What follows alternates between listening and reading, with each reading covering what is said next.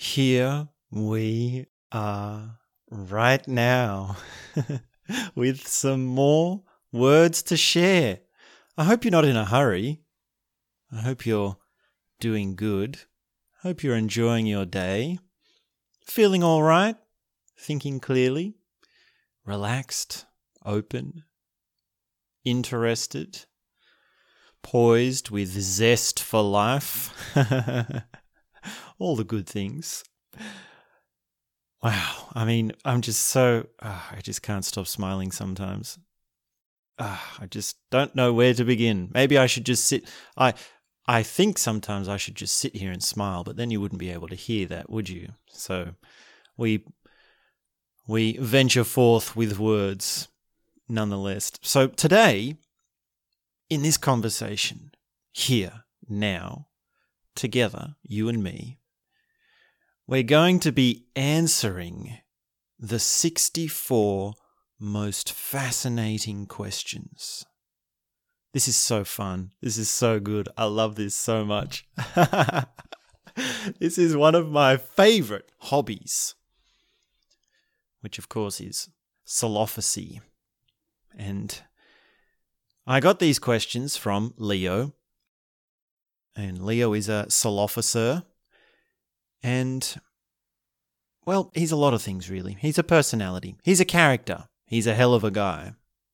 And maybe later on in this conversation we can get into some more thoughts and opinions about the personality. But basically all you need to know is that he's a talking head on the internet. And he has this episode, this solophacy episode, which is titled The 64 Most Fascinating Questions.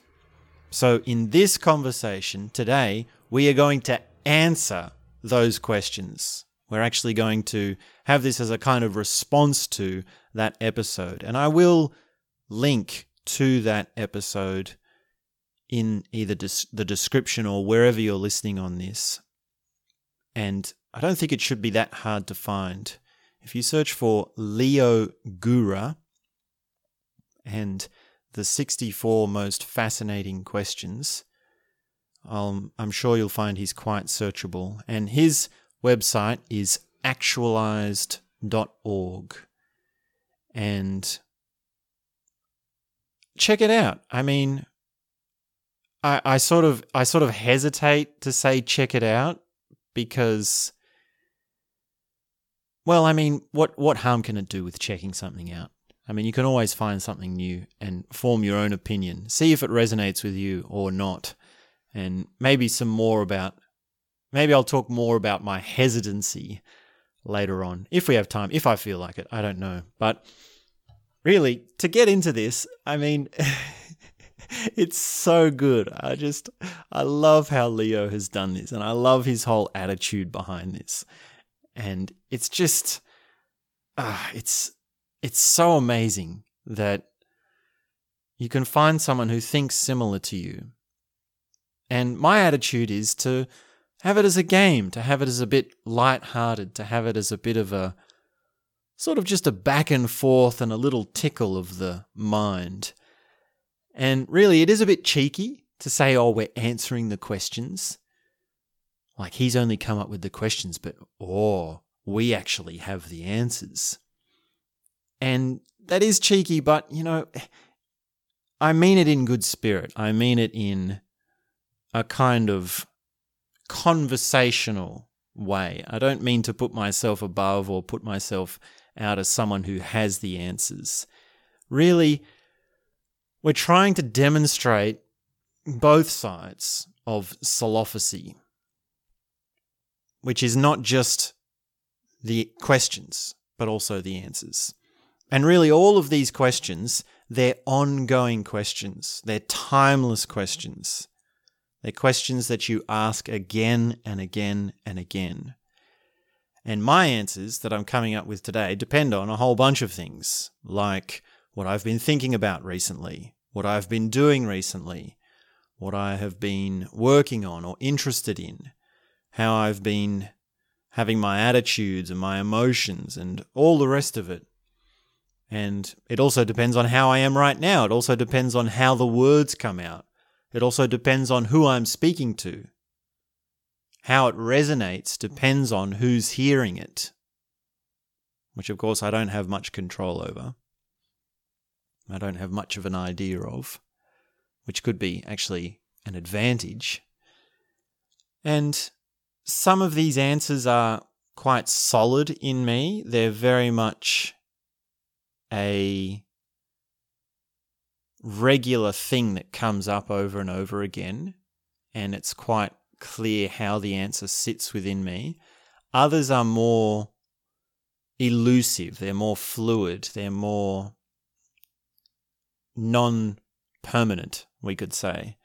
And I guess for some of those, you'll be able to hear how unconfident or unclear I am with those. And then there's also the element of spontaneity and freshness. So the freshness would be like how you answer a question is different every time, and yet it resonates truly to you on a deeper level every single time. And real solophoses are amazing at this. Someone who's a really strong, heavy thinker, someone who is like a spiritual seer, someone who's like a outstanding visionary guru sort of person, can do this in a really heavy way. They can do it with such aliveness, such vibrancy. It's like it's always different, and yet it's always the right answer. It's always the true answer. Now, of course, there is also the personal and the a priori answers. So the personal is, well, what's your personal opinion? How does the answer fit with you? And you just say, well, that's your perspective. And that's basically what we're working with. Basically, all of what we're talking about here and all the answers I'll give are basically like that. And then the a priori side is, well, what do humans say? What have we come up with as a collective? What does the tradition of antiquity say in response to these questions? And when you're giving that sort of answer, you would say, oh, so-and-so gave this answer. Socrates had this answer. Aristotle had this answer. Nietzsche had this answer. Heidelberg or whoever. And then you can say, well, why does it have to be that sort of traditional meaning of the word philosopher person that is giving the answer? Can't you reference someone culturally, like someone who is famous or a musician or a novelist or something like that? And if you're saying someone like, oh, I have a friend or a personal friend, then you start to see, well, that's how it becomes blurred between, like this difference between a priori and personal starts to become blurred, because I can say, well, we have this question and Socrates answered this question like this. And you can say, well, Socrates lived 2,500 years ago, and that's very much a canonized or traditionalized answer, which is sort of set within human knowledge and literature. But then I can say, well, I have this answer, and this is my personal opinion, and that's the two sides of the scale. But just beyond the personal answer is, well, my old uncle, he came up with this. Or my old music teacher, a music teacher I had in high school, said this to this answer.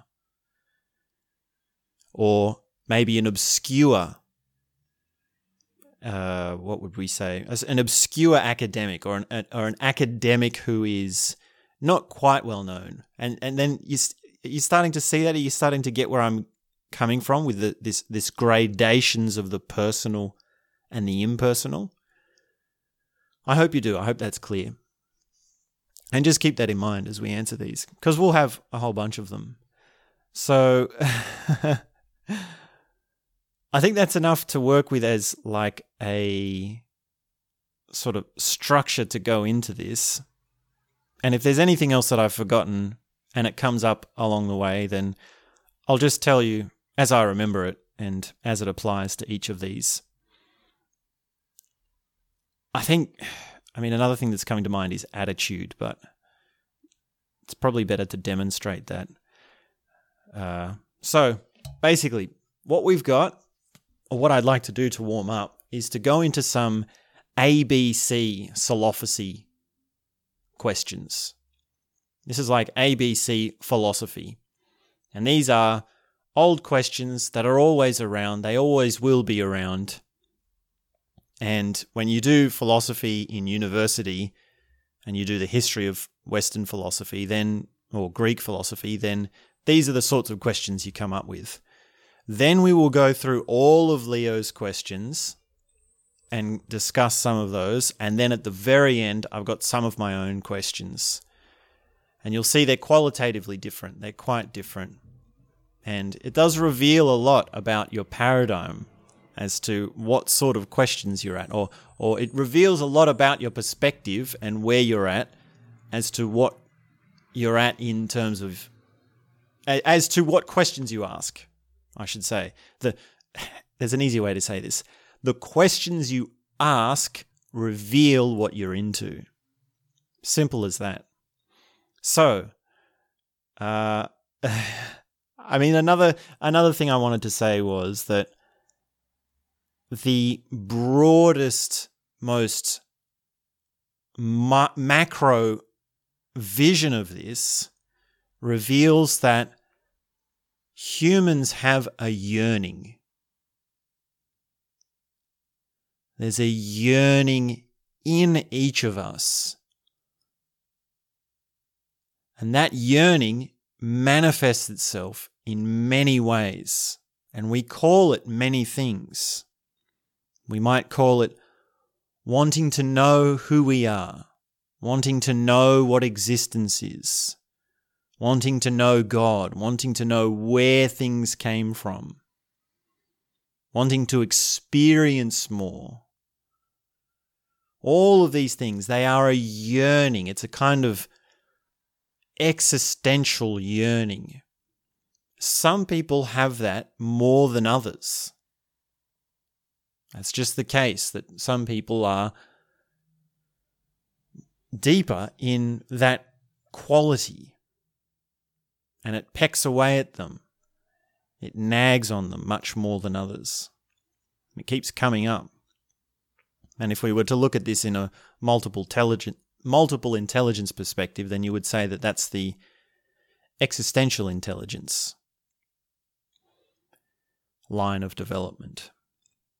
And how far also people go with the yearning, where it takes them, what it leads them to, well, that's the pantheon of human experience. There's a huge range there amongst each of us. And some people are outliers. Some people really go all the way. And those are the people that are, well, they're cultural phenomenons. They're cultural icons. And they resonate with very large audiences because they hit something deep. So keep that in mind, that with all these questions, there is one underlying thing, and that is the yearning towards something. And that must remain broad. It must remain as a general thing. You can't ever equate that into specifics. You can't ever put your finger on that. It will always remain as the mysterious, as the mystical. So now, to get into this, okay, so let's do the warm-up round. This is ABC philosophy, or ABC solophacy, as I've been calling it. Does free will exist? Yes, it does not. So I'll offer an answer as well to each of these as we go through. And I'll pause a little bit just to see, what can come up for you. Have a think about it in that silence, in that moment, and just see how you would answer it. Now, does free will exist? My answer here comes really from Christopher Hitchens, and he has a great way of answering it. Because someone asked him, does free will exist? And he said, Of course we do. We have no choice. And this is very funny, of course. It just gets onto the whole thing of the whole attitude of what it's like to debate free will. And I just laugh now when I hear that question, does free will exist? And I mean, there's just so many things. It's almost like, I mean, one way I described it to a friend was free will, or the question of free will, to the philosopher is like the blues to the jazz musician. So the jazz musician can play a blues. He plays it in his own way. He turns up at the jam session and he says, oh, let's play a blues, and everyone knows what he's talking about. And it depends on his own wordsmith ability as to how the notes come out. Just like the musician's technical ability depends on how the notes come out. So does free will exist is like an ABC sort of, it's a classic question, and it's always going to be there. And perhaps a deeper answer than just the tongue-in-cheek answer would be to say, well, free will is relative to awareness, and autonomy is nested within the complete structure of the self. And those two answers I plug into ARCS to answer, which is basically saying free will is incremental depending on what surrounding circumstances there are within your phenomenal experiencing.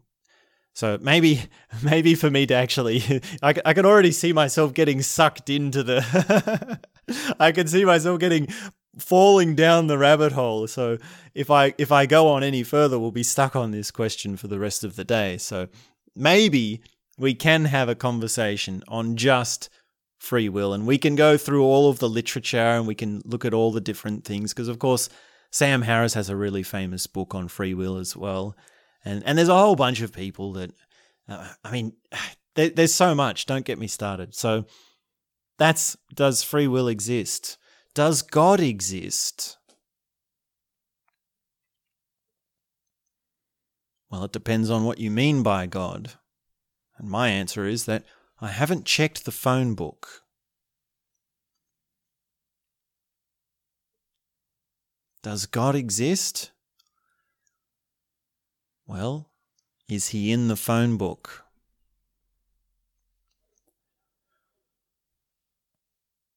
Why are we here?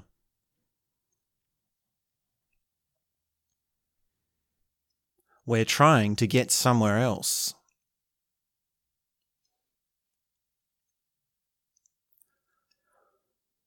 Why does anything exist?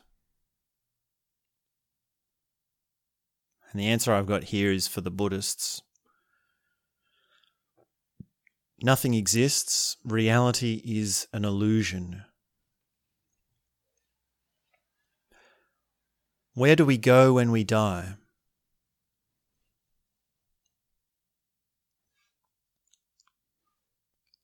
Where do we go when we die? We go back to where we came from. What was before birth? The same thing as before death.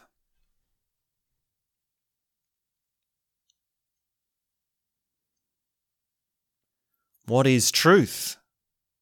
Yes. What is love? Everything. What is reality? Alive. Where do thoughts come from? The same place light comes from.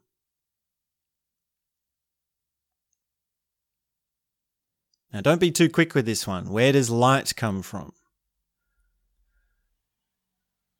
Because you could say, well, light comes from the sun. Or light bulbs, or candles, or any other form of electricity or otherwise. But don't be too quick. Really look into it. Where does the light come from? Does it come from the light bulb? or does it come from the electricity in the light bulb? And if it comes from the electricity, where does the electricity come from? Is it from the power point or along the wire all the way back to the power station? And is it from the power station or is it from the coal that they're burning? And where does the coal come from? From the train that it's delivered on? Or the ship that ships it to the train station, to the train dock? Or from the ground that it's dug up from? And how exactly did it get into the ground? And then the same line can be done with the sun. Does it come from the surface of the sun? Or does it come from the chemical reactions, the huge atomic nuclear reactions that are happening within the sun? The sun's composition is a rather complex thing. I imagine you've got to have quite a lot of scientific knowledge to wrap your head around that one, to really go deep into that. I mean, most of us walk around with the idea that the sun is like this big fire, right? Some sort of furnace and it burns and that's how we get light. But really, there's a whole vast array of physics and complexes that can go into understanding how the sun works. So that's a little bit about the question, where do thoughts come from? They come from the same place light comes from. Okay, let's continue on with some more rapid fire. What is the good life? It is a feeling. What does it mean to be a good human being? To cook well under pressure. So there's a corollary question with this, which is, what does it mean to be a good human being? As in, eat your beans, rather than a human being. So that's a little bit of another slapstick one. What is bravery? Standing strong in the face of fear. What is honour? Living for something that will outlast you, or something that is bigger than you.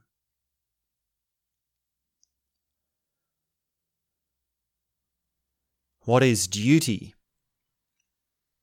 Where commitment and strength meet. What is piety? To be of the soul. What is spirit? To be of everything. And lastly, what is life? Happening.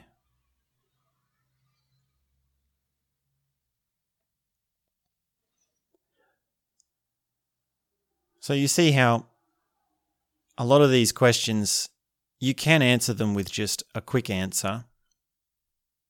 And many of them beg more than just the quick answer. And that's really the philosophical dialogue. That's why the philosophers would sit around talking all day, because they had something in them that would discuss and open to something new, rather than just coming up with an answer. It was an ongoing thing, and they really wanted to find the heart of the matter, to build the juice, to build the meaning for themselves. And so they would go back and forth. They would look at different parameters, they would look at different scenarios, they would put their answers into different situations, they would talk about their own personal experiences, they would challenge each other and so forth. And basically that is philosophical dialogue or philosophical inquiry. And that's why all those books, all those old Greek philosophy books, they're always They're all the same, really. It's one person who's talking to another or to a couple of people. It's a conversation. They're just in a room talking, and it's huge amounts of dialogue. It's not like it's action-based narrative. It's not like there's forward momentum action happening. So that's the warm-up round. That's our ABC philosophy. So let's get into the 64 most fascinating questions, most interesting questions that Leo has come up with. Now, a lot of these are actually very similar to the ABC philosophy questions. And in a way, they are the same. It's the same question. It's just that Leo has had his own take on it, or his own personality, or his own ideas on it. So keep that in mind, and you'll see how they're different and how they're the same as we go through them. So let's answer these, and I'll continue with the quick answers, the sort of some of the cheeky slapstick kind of answers, and others I'll expand on, depending on what resonates with me as we go through, whatever stands out and whatever I think needs a bit more of an explanation. So here we go. This is the 64 fascinating questions. He's got it into sections as well. We should put it into his sections. So first up is metaphysical. So this is about reality.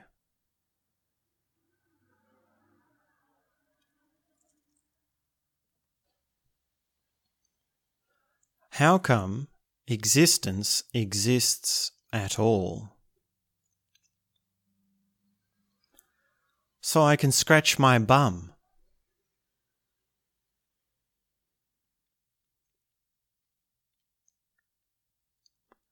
What is existence? It is here and now. How is existence related to non-existence? It's a temperamental relationship. Why is reality structured as it is? It is this way so it can be.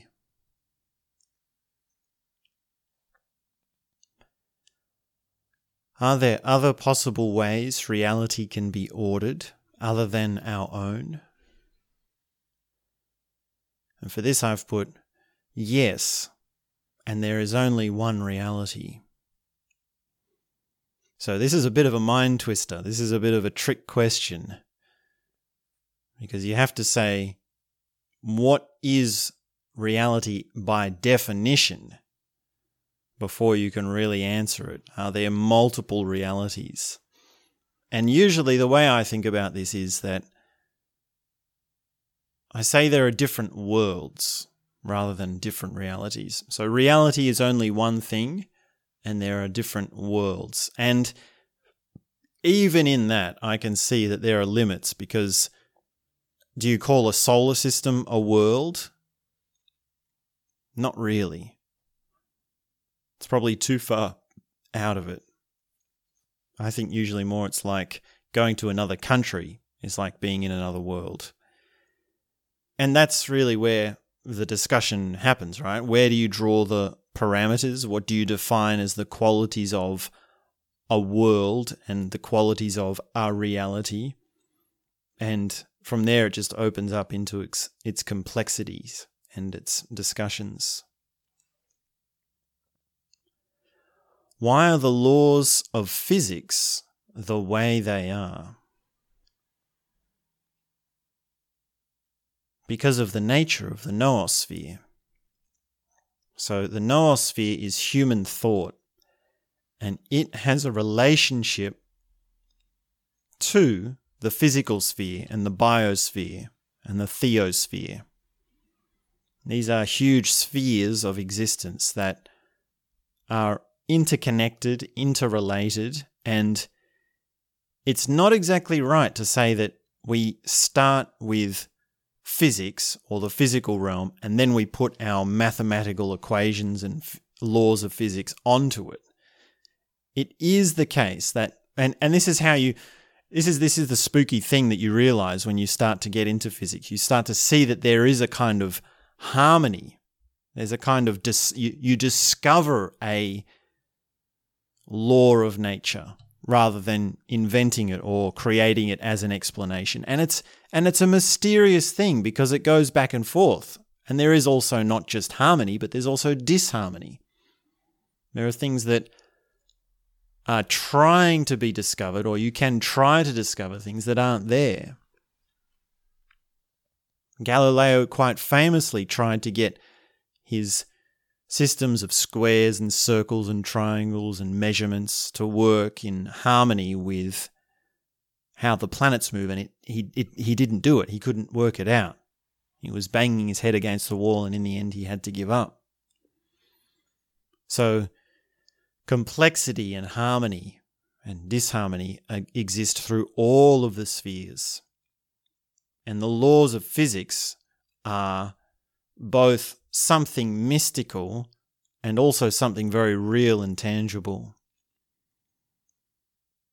And it's about here that we get into the discussion of, well, where's the line between science and mysticism? Where's the line between philosophy and knowledge? Which comes first, consciousness or matter? And my answer to that is the chicken or the egg.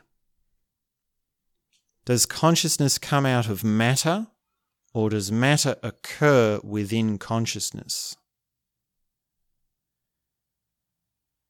And really, this just depends on when outside is in and inside is out. And that's a kind of abstract thought. That's a kind of abstract answer.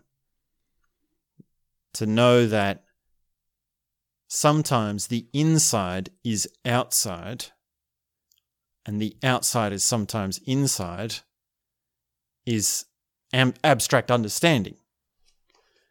And it's not really that much of a stretch, right? Because we can say that you've got your jumper on inside out. So if you wake up in the morning, you put your clothes on, you put your jumper on, your sweater or whatever you call it, your t-shirt, your jacket, and it's inside out, you've got the seams showing and the tag showing out.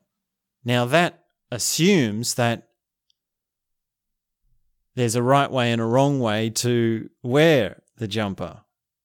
Because you could say that, well, the outside as a descriptive word is the side that's on the outside. So when you put your jumper on inside out, it's just that we say that side is on the outside and the outside is now on the inside, so it's the right way out. It's just that we normally have these behind structures, these structures behind the statement, which is that, or these assumptions or these presuppositions, which is that the tag should always be facing inwards or the seams should always be facing inwards. And if you really look into those, then you start to see how each definition and each word is connected to the things behind it. So to answer, does consciousness come out of matter or occur within consciousness? Well, that's just like what is in and what is out. And there's also an element there of what's coming out of something.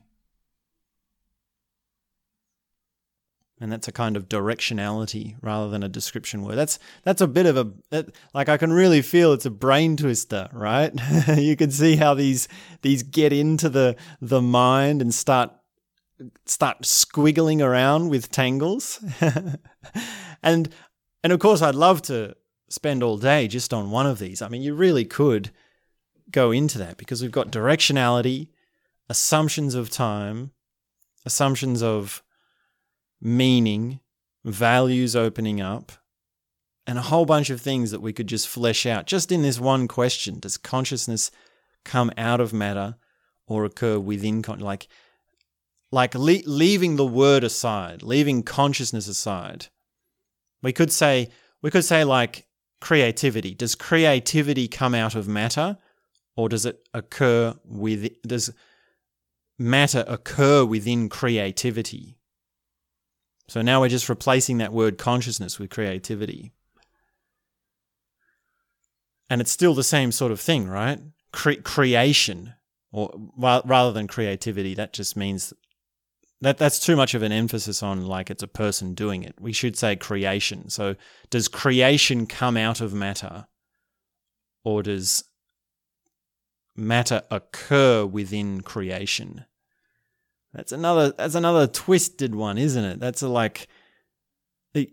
I don't know if the word consciousness and creation can really be interchanged like that so neatly. I mean, it's not neat. It doesn't appear to be neat to me right now, but it does reveal something about this thing of being within something or coming out of something. And that's really what this question gets into. Geez, that's a real twister of a question, isn't it? Let's move on. Maybe we can do a whole conversation on that, but let's move on. What is matter, energy, space, and time? They are one.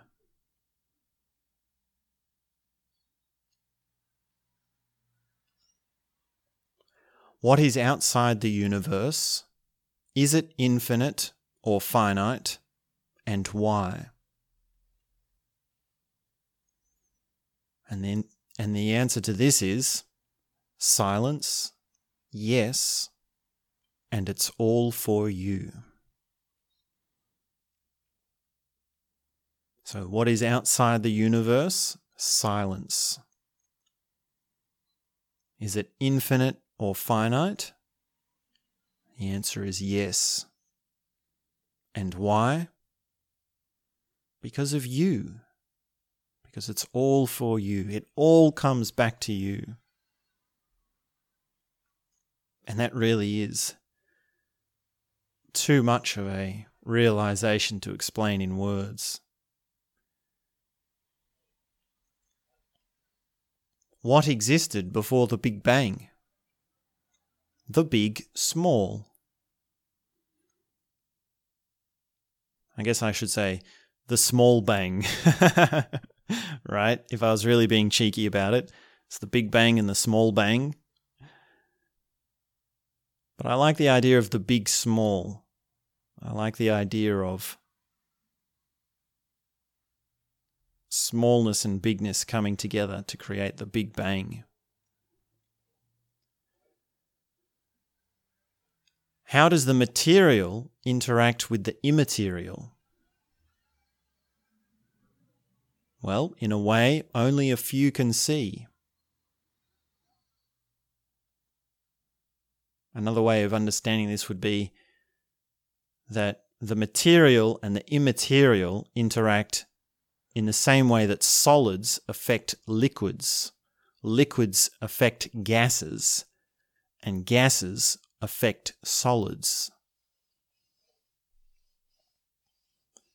So you can really get a sense of this if you go to the beach or you go to the coast somewhere, because there you have the land, the water, and the air.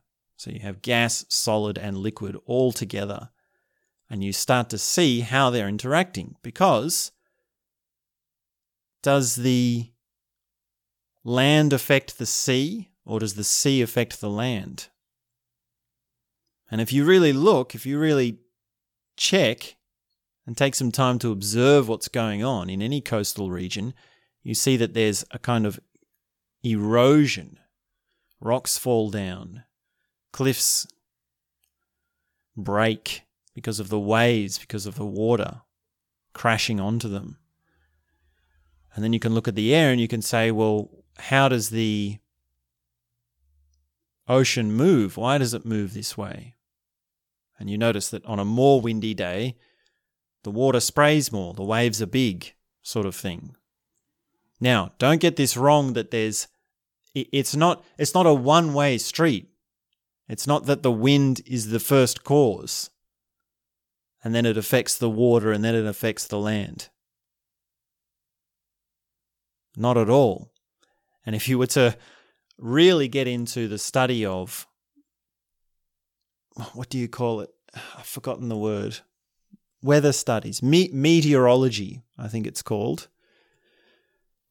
If you really get into that study, you would start to see how it's not a first cause. Because how the land is in its temperature affects how the winds are. And so on and so forth. So it's that, I don't know enough about it, right? My knowledge is so limited. I feel like I have a pea-sized brain at the moment, trying to describe it. Like I need the weatherman to be here. We need to interview the weatherman and say what comes first, the wind or the water. And we could, I would imagine he might say something like the chicken or the egg answer, but there would be rules, right? There would be things that would determine why and how. It's not like the wind can affect the land in any sort of way. Perhaps another image that would be better to look at it would be, say, well, the wind affects trees. And the trees are very animated, and yet trees are solid. Wind affects the sand. And so on. I mean, just to try and explain all this in words is really quite futile. All you need to do is go to the coast and look around for a bit and you'll see.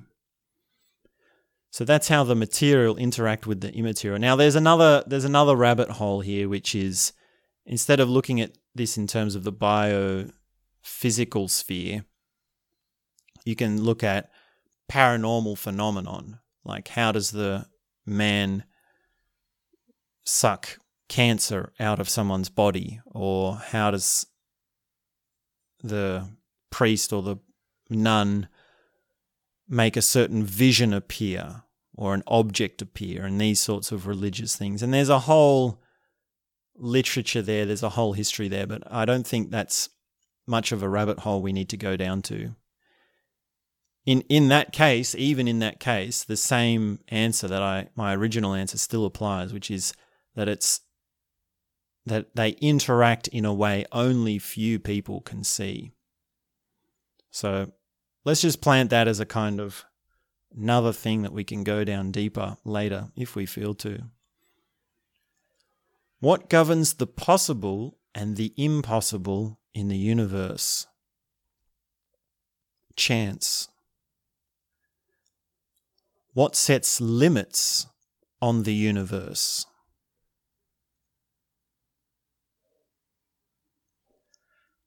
The same thing that creates location.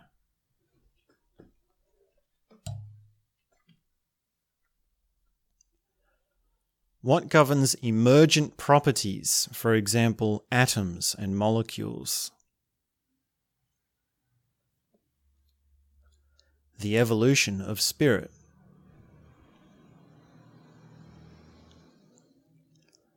How can emergent properties arise out of nowhere?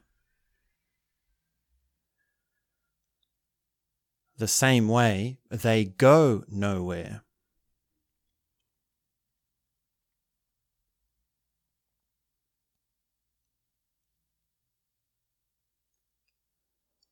What makes a thing a thing? What is an object? For example, a single thing or multiple things. A boundary or a label.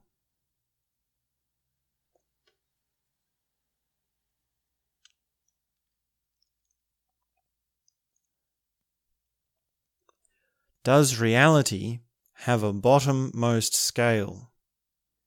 For example, lower than atoms. Does reality have a topmost scale, higher than planets and universes, for example?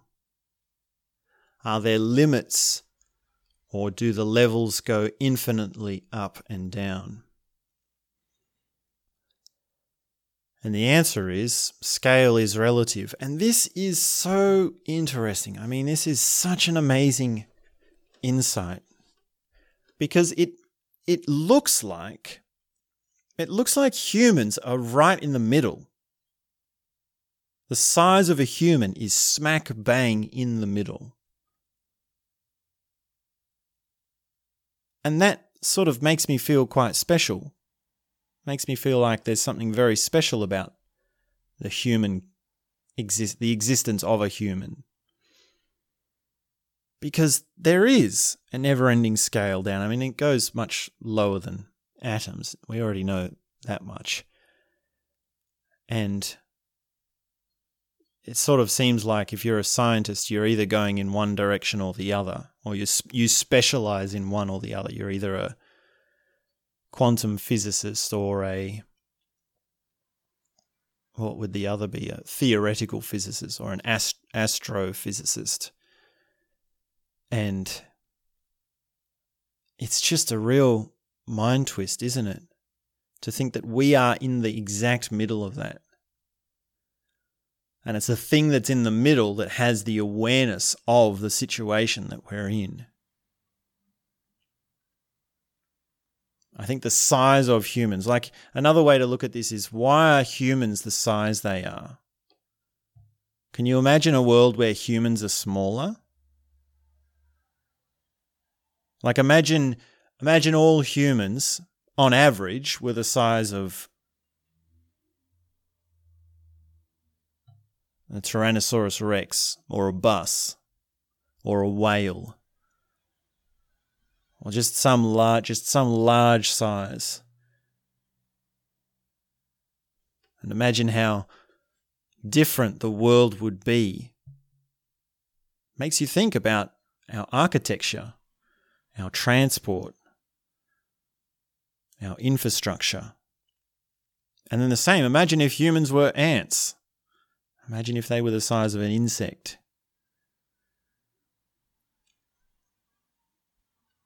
And there's a very famous movie, a funny movie, great movie really, called Downsizing, where Matt Damon gets shrunk down into the tiny person so that he can live a lavish life. And of course you have to set aside all the sort of laws of physics and biology to appreciate that movie, to enjoy that movie, because really, with this thought experiment, imagine if humans were larger or smaller. It doesn't work. We can only be the size we are. It can only work if we are the size we are. And you see that. I hope you see that. It's like it just wouldn't work. We can only It's like the more you question why are things the way they are, you either become more and more neurotic about how they're not the way you think they should be, or you realize more and more that it can only be the way that it can be. And that actually is a way of answering all of these questions. That's actually the kind of that's a kind of ultimate answer. Why are things the way they are? Well, they are just because they are. And that's the Zen answer as well. That's how Zen arrived at the conclusion of philosophy. And of course, there's also personal stuff, right? Because you can bring in the whole motivational speaker, personal development paradigm. You say, well, why is my life the way it is? And maybe that doesn't mix. Maybe trying to answer a personal development problem with a spiritual answer is not quite right. There's too much of a stretch there. We need to keep those separate. But that's a little bit that comes from just understanding the scale. And then another side of this is scales are really just measuring devices.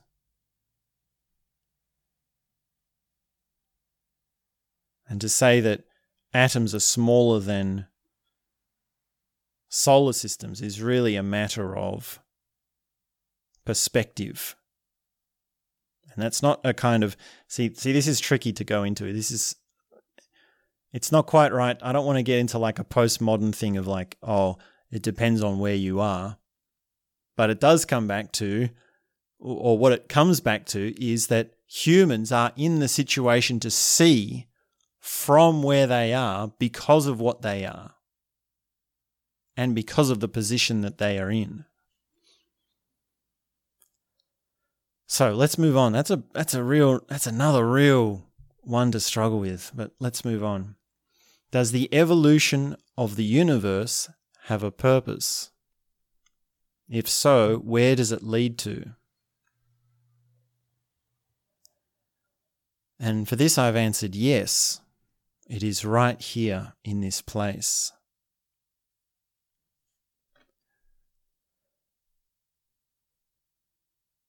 Does external reality exist at all?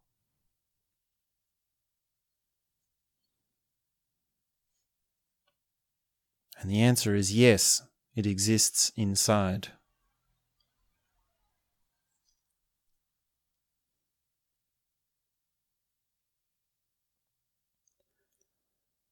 What is God? What would the concept of God entail?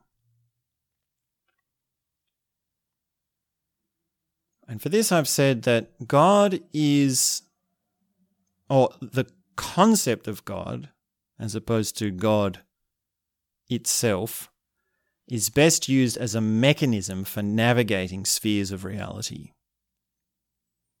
So you can say, God is a concept which I employ as a technique in order to discover things, in order to bring myself to virtues, to bring myself to realizations, to bring myself to solace, to bring myself to peak experiences, to bring myself to emotions, relationship understandings. And that is the concept of God. That is God as a conceptual thing. God as a kind of conveyor belt or a mechanism of thought which seeps into the other areas of our being, whether it be behavior or emotions or experiences and all the rest of it. Now, God itself is another sort of problem unto it. It's a separate thing. If we say, okay, God is not a mechanism, we throw out that whole thing and we say God exists whether you know it or not, or whether you like it or not, then you say that God is a thing that cannot be, whatever cannot be reduced into your own perspective. It's that which is beyond all of which you have within you, all of which you are conscious of. So it's not an idea, it's not a thought. It's not even an experience. And this is really a deep one. I mean, there's a lot in this. And there's this great book by Ken Wilber called A Sociable God.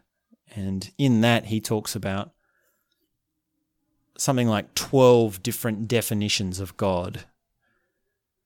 And there's also, on the other hand, the different definitions of the word religion. Like, how do we use this word religion and how is it related to God? And then we can look at that through multiple paradigms, and you can see that in certain paradigms, the whole thing turns inside out. And you're saying things like, God is whatever you cannot know and do not know and will never know. And there are different mechanisms as well, like practices and arcs and levels and a whole bunch of things. So to answer this question, what is God? I mean, it's really a ongoing question. It's a lifelong question. And I'm not even entertaining any of the old sort of traditional or the history or the narrative of God. That's like a completely different thing again. If we look at God in terms of a narrative, as a kind of personification, as a character within a story, well then that's a whole different thing. And that's massive as well. I mean, it's really too much to chew on. It's really too much to take off. What is God? What would the concept of God entail? And you could say, well, I don't believe in God. And the problem with that is, well, you've still got your paradigm. You've still got your cultural influences. You've still got values and virtues and vices which you're unaware of. You've still got a psychology within you that is nested in your being. It is what you are. You are what you are. And that's really the rebuttal to... That's really a rebuttal to everything. Or any negative answer you give to a question. Because you could answer all of these in the negative, right? Does external reality exist at all? No. Does the evolution of the universe have a purpose? No. Does reality have a bottommost scale? No. What makes a thing a thing? Well, nothing. What governs emergent properties? Well, there's nothing, right? You can go through all of these and just deny them. Just say that they're wrong questions. Just like you can say, well, what is God? You could say, well, God doesn't exist. I don't believe in God. And really the problem with all that is that you are still you. You are who you are. Are you going to argue with that? Are you going to deny that? And this is where we get into the territory of nihilism. Because answering in the negative all of these questions is basically what the nihilist does. And there's something in it as well. There is something to be understood. I mean, how we thread nihilism through all these would be... I guess we could sort of make a second pass through the whole list with nihilism in mind and see how it reveals certain things, how it's wrong in certain cases, how it ties in with everything else. And that would just be something different. That would be something more opening. Now, if you're in the paradigm of the nihilist, you might want to do that in order to get out of that, right? You might want to start to sort of find your way out because you're in a bit of a slump if you're a nihilist. There's a lot of darkness that goes with the nihilist paradigm. But really, the way I'm saying it is we should look at it as another comparison, another thread. And ultimately, the answer to what is God is, well, what are you? You exist, don't you? You are who you are. Start with that.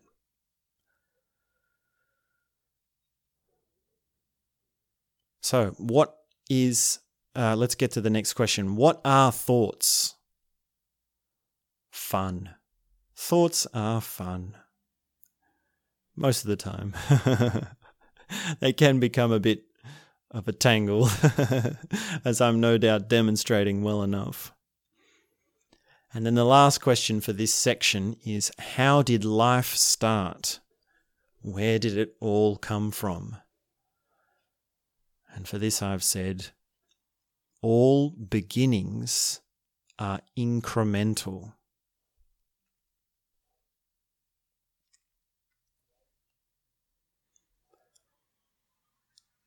So, next section. This is epistemic, the study of knowledge.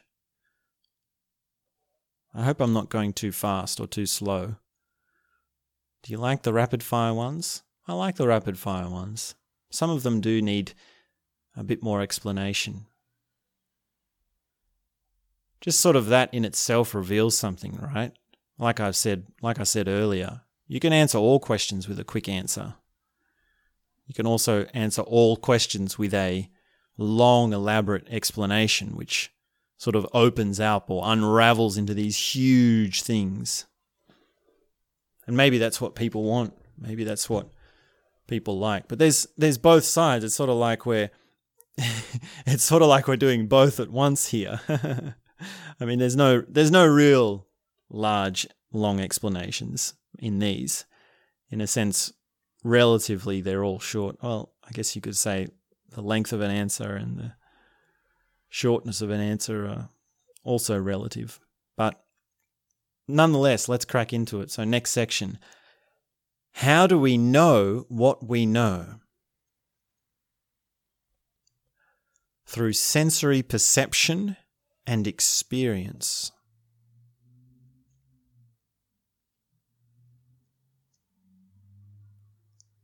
How can I know anything for certain? I'm not sure.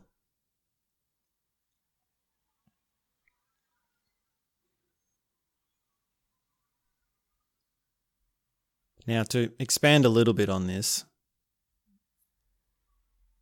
sureness is a feeling. Certainness is a feeling. And knowing is a phenomenon of the mind. So to be sure of anything, to know something for certain, you could say is one of those tricky little things that sits within all of you at different times. When it occurs, it's a happening that occurs to all of you, which is why it's quite deceptive.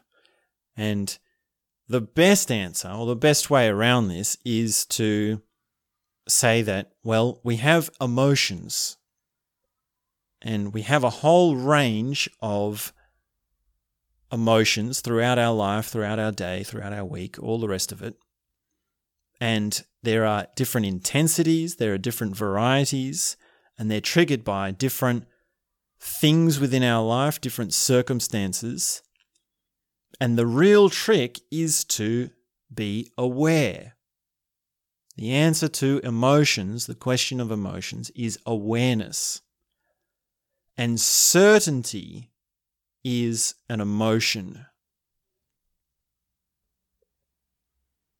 So to know something for certain means you have the emotion of certainty concordantly with a certain knowing or a certain mind activity or a certain environment or a certain situation. We can look at this through mind activity or environmental. So if you can say, oh, I feel sure of myself in this environment, well, then you're saying that the emotion is down to the external situation that you're in. You're in the room or the place. And certain experiences certain places where you go and you are certain, well, you're familiar with the environment. You know how to act. You know what to do. You're certain. You're sure. And then the other side of this would be when thoughts are happening, when you're sure of certain thoughts, which means that when the thoughts occur, you feel sure of them. And that's a bit tricky. That's sort of like one of those ones that can sort of unfound you, because thoughts are sort of elusive and they're always changing, and feelings are slower than thoughts and dependent on more things, and they have their different way of affecting you. So even in this question, right, you can get a sense of that. All of this is revealed if you really listen to this question. How can you know anything for certain?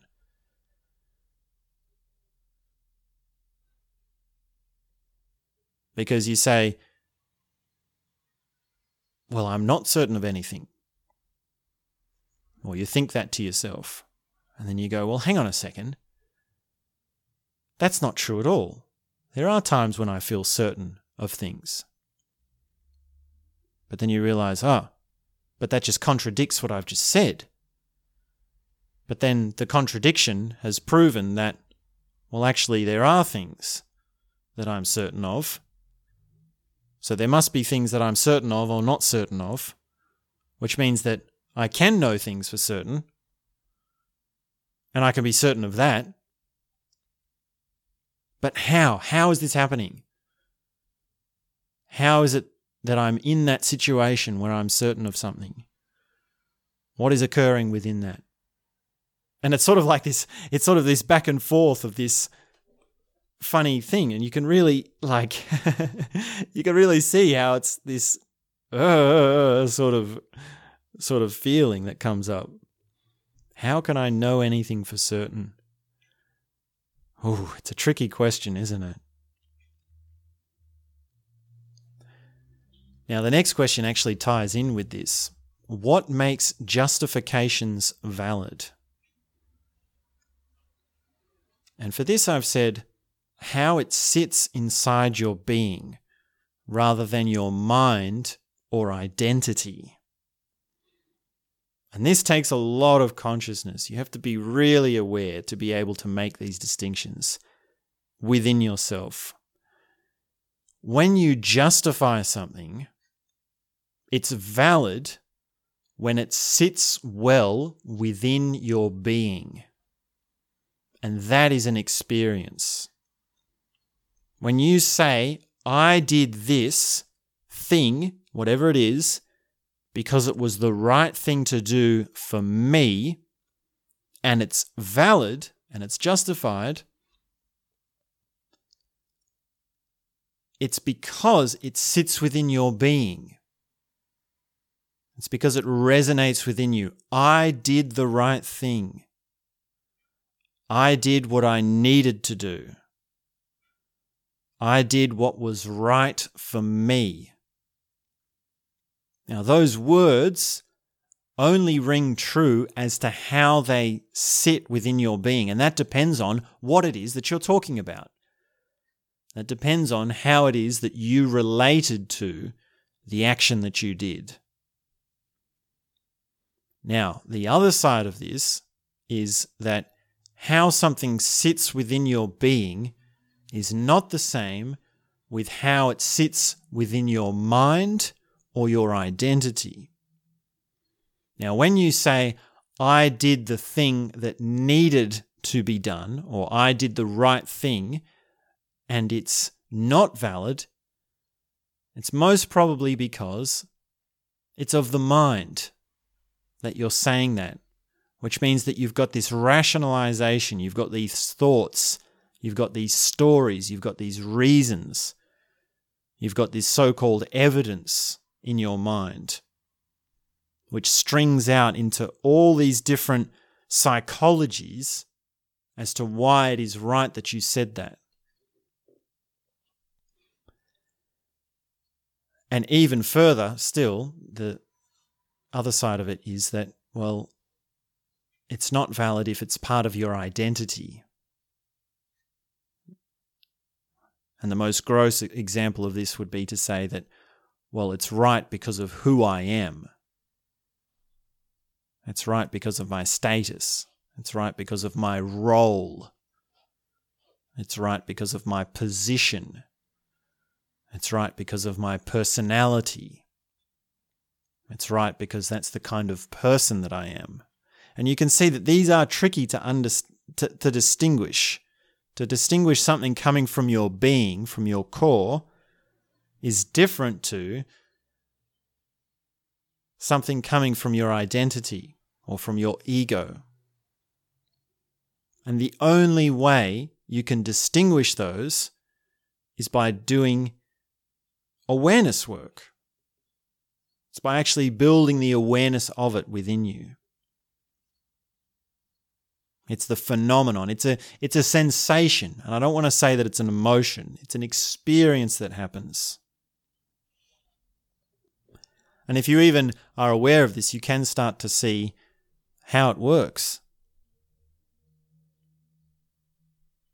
Because it really, all explanations aside, it really is quite simple. Is something coming from your being, or is it coming from your mind?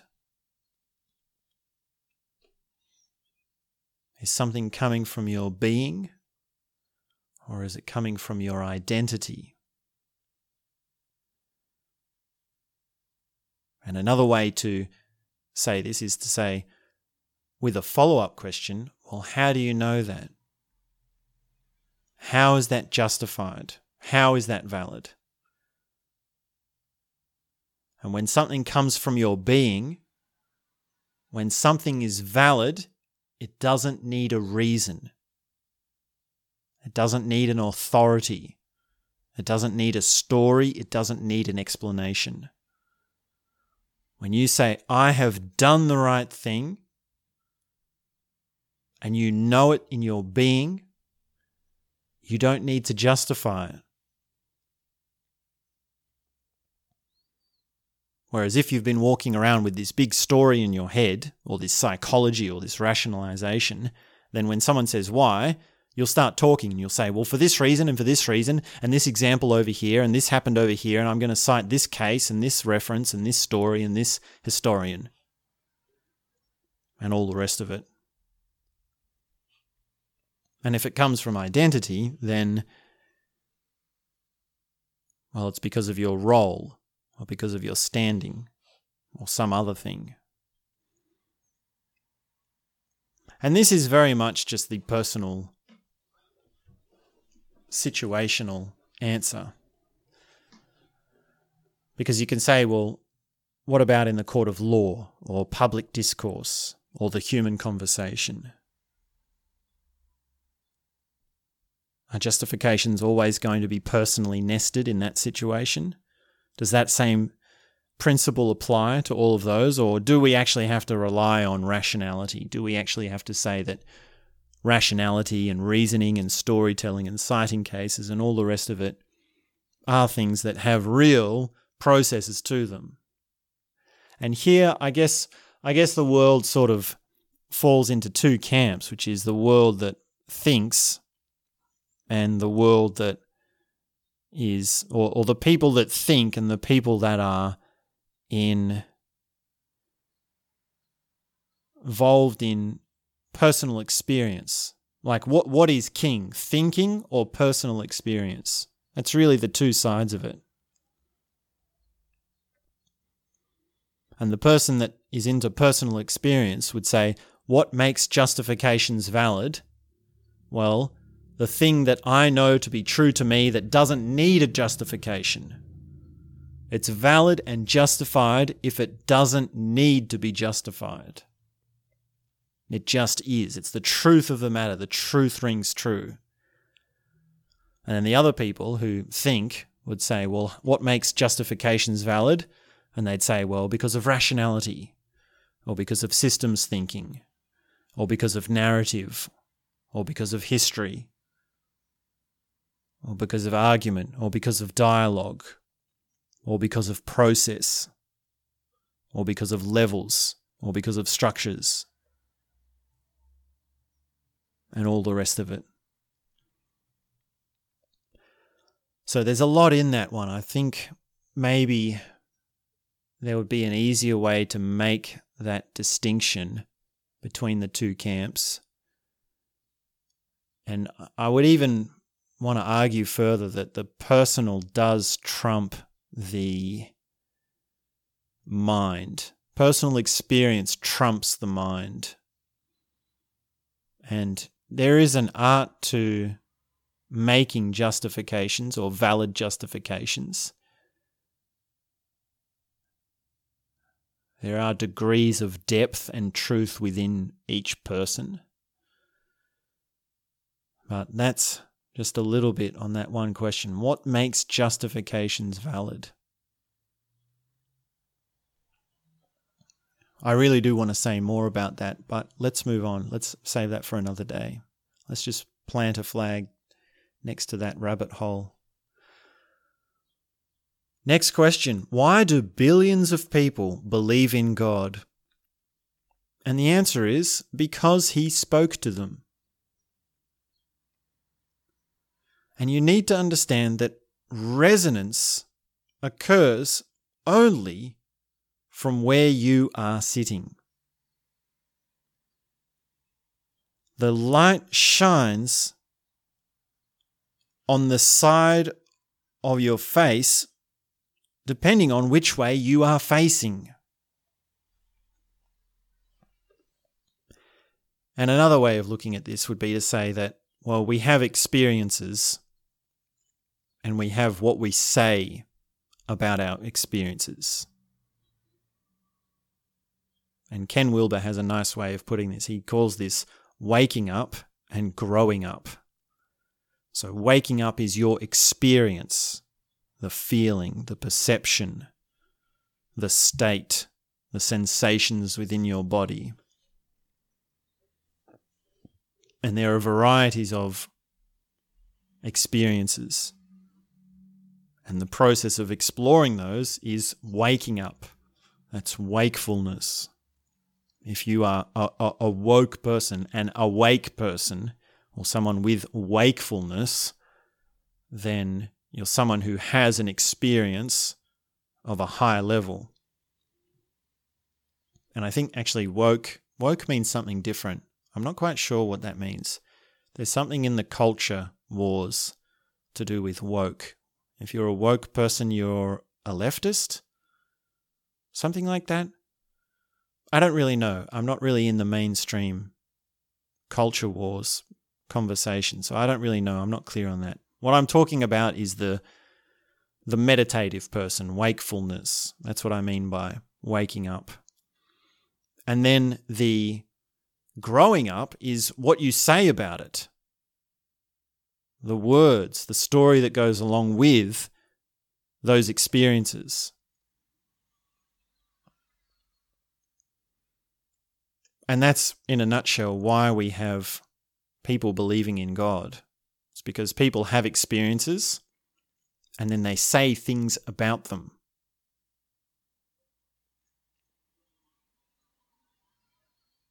And what you say and what you experience ties in directly to what you believe. It's really the foundation of belief.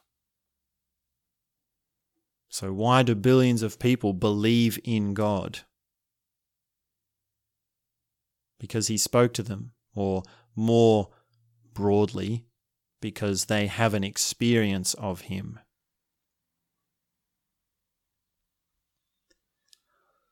Why do people disagree about good and bad, right and wrong, moral and immoral? Well, they disagree because of differences in paradigms and value spheres and beliefs. How come intelligent people delude themselves? For example, scientists who are creationists.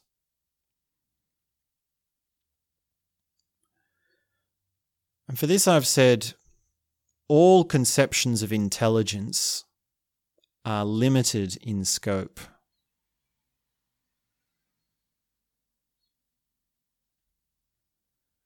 So to say that an intelligent person is deluded, it's really just a matter of words, because you could say, if you're intelligent, you're not deluded. You can't be intelligent and deluded.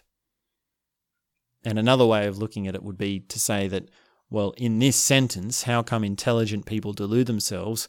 The word intelligence only means a very narrow range of things. It's a very narrow definition.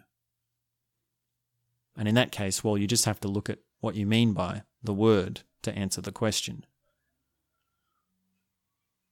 It's really one of those questions that isn't deep, because it's not like we're saying there's more to the question because we need to discuss the parameters and the things that it opens up.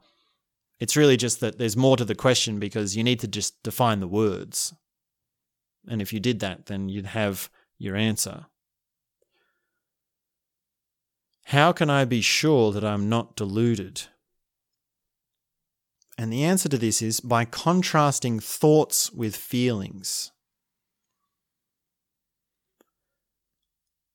When something is clear, it feels clear. And when something is unclear, it's of the mind, it's of thoughts. It's delusion.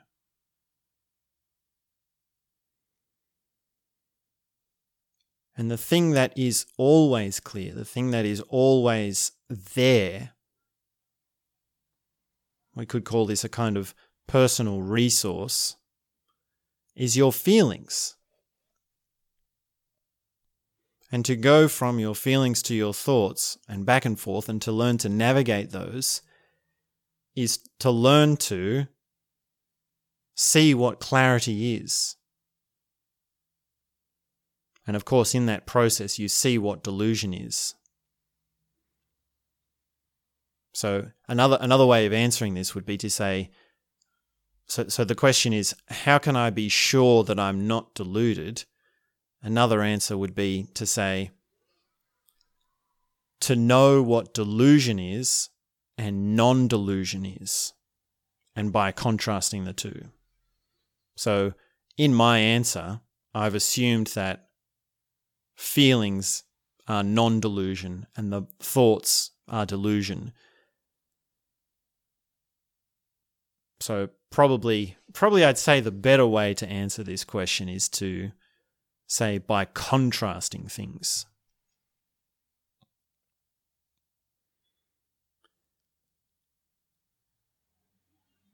How do I know that I'm not indoctrinated?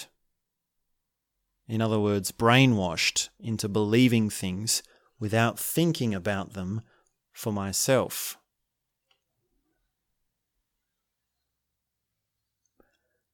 And the answer is by knowing when thoughts come from yourself. Now, there's a distinct difference between sharing someone else's thoughts and sharing your own thoughts. And this is called, in Buddhism, the insight mind. This is when you actually have an original thought. And it's something you can discover through meditation. It's something that you discover experientially. And just like contrasting thoughts with feelings, or delusion and non-delusion, what you discover when you start to have a bit of insight mind is that you notice the times when you're not thinking for yourself. You start to hear yourself saying things that someone else has said. You're thinking of things that someone else has explained to you. This is one of the follies of many teachers, particularly in the meditative sphere. It's that you need to learn to think for yourself. You need to not take the teaching on as something that you use for yourself, because that's indoctrination. It's possible to be indoctrinated into a meditative tradition. It's very much possible. But yet there are differences, because an indoctrination that is aware of how indoctrination works and is trying to actually push you away from that is very different to one that doesn't have that awareness. It doesn't have that self-awareness. If we can say that certain paradigms can be self-aware or not self-aware, that would be a kind of personification of a paradigm. Ooh, that's interesting, isn't it? What is science? Is it the best way of arriving at knowledge? And the answer is, science is a human phenomenon. and it is one method of arriving. And I've cut that answer short because I could have said it's one method of arriving at knowledge. But I think it seems better to say it is one method of arriving. Because, of course, there's no guarantee that science is a method that arrives at truth. There's no guarantee that it arrives at true knowledge, real knowledge.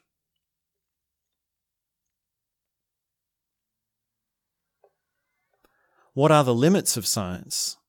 Are there things that science can't understand or explain? And of course the answer is yes. Science is limited mostly by its need for general consensus. And strangely enough, actually, that's one of its strengths. It uses general consensus to build something strong, to build something solid. That's the good thing about science, is that it requires general consensus. And yet it's also its limit. It's also the thing that holds it back. And of course we know now that there are things science can't explain. I mean, every scientist that has pushed forward in their explanations and understandings has always burst out of the paradigm of science and into other paradigms. It's just the case that it is. That's just how it is. And we can look at this word science in the same way that we look at God or religion, and we can twist it around and break it or mold it to different things and say, where do we draw different sizes to it, put it in different shapes. But that's just a trick of words. That's just what wordsmiths do. What is mathematics? What makes it valid? And, like we've said before, well, it's a phenomenon of the noosphere. And it's made valid by those who have an understanding of the phenomenon. So contrasting this with the question, how do you know what is justified? And we say, well, it's personal experience. Here, the opposite is true. Maths doesn't care about your feelings. Maths has nothing to do with the personal situation. You can't say, oh, this math theorem is true because I feel it and it resonates throughout my whole being and my whole existence. That doesn't fly. Maths is the opposite of that. Maths is systems, systems, systems. Maths is ultimately a rational phenomenon. And that's why we have mathematicians. It's a phenomenon of the noosphere. It exists in the noosphere. It will always exist in the noosphere. And it's made valid by those who have an understanding of the mechanisms and the processes and the dynamics of it. If you know how it works, you play by the rules, you know the rules, then you're a player. You can make something valid. What are the limits of mathematics? Well, this is another question that's like, whoa. What's the limit of the universe? Is it displayed by reality or projected by the human mind? And the idea of projection here is, it's not necessary, I don't think. This is another one of those questions where you just say, you need to define your words and you would find a very easy answer to the question. So ambiguity in definition does not mean that the question is profound. It doesn't mean that it opens up to something new. What is rationality? How does it work and why is it valid? Well, this is very simple.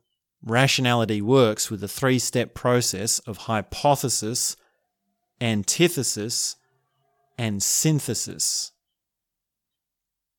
And it's as valid as it is limited.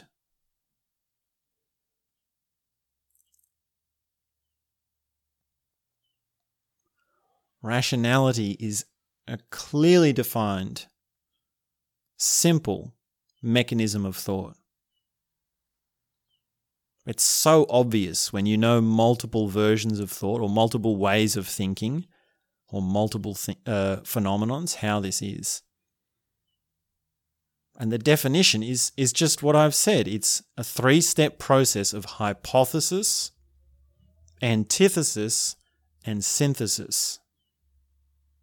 That's all it is. That's all rationality. How it becomes complicated is, well, you can then turn your synthesis into another hypothesis. And you can turn you can contrast your synthesis with another antithesis. Just like you have binary thinking, which is 1 0 1 0 1 0, right? 1 0 1 0. Well, what happens if you do 1 1 0 1 1 0 or 0 0 1 1 0 0 1 0 1? 1 0 1 1 0 1 0 1 0 0 1 0. I can't even do that, right? that shows my cognitive limit. Very limited cognitively.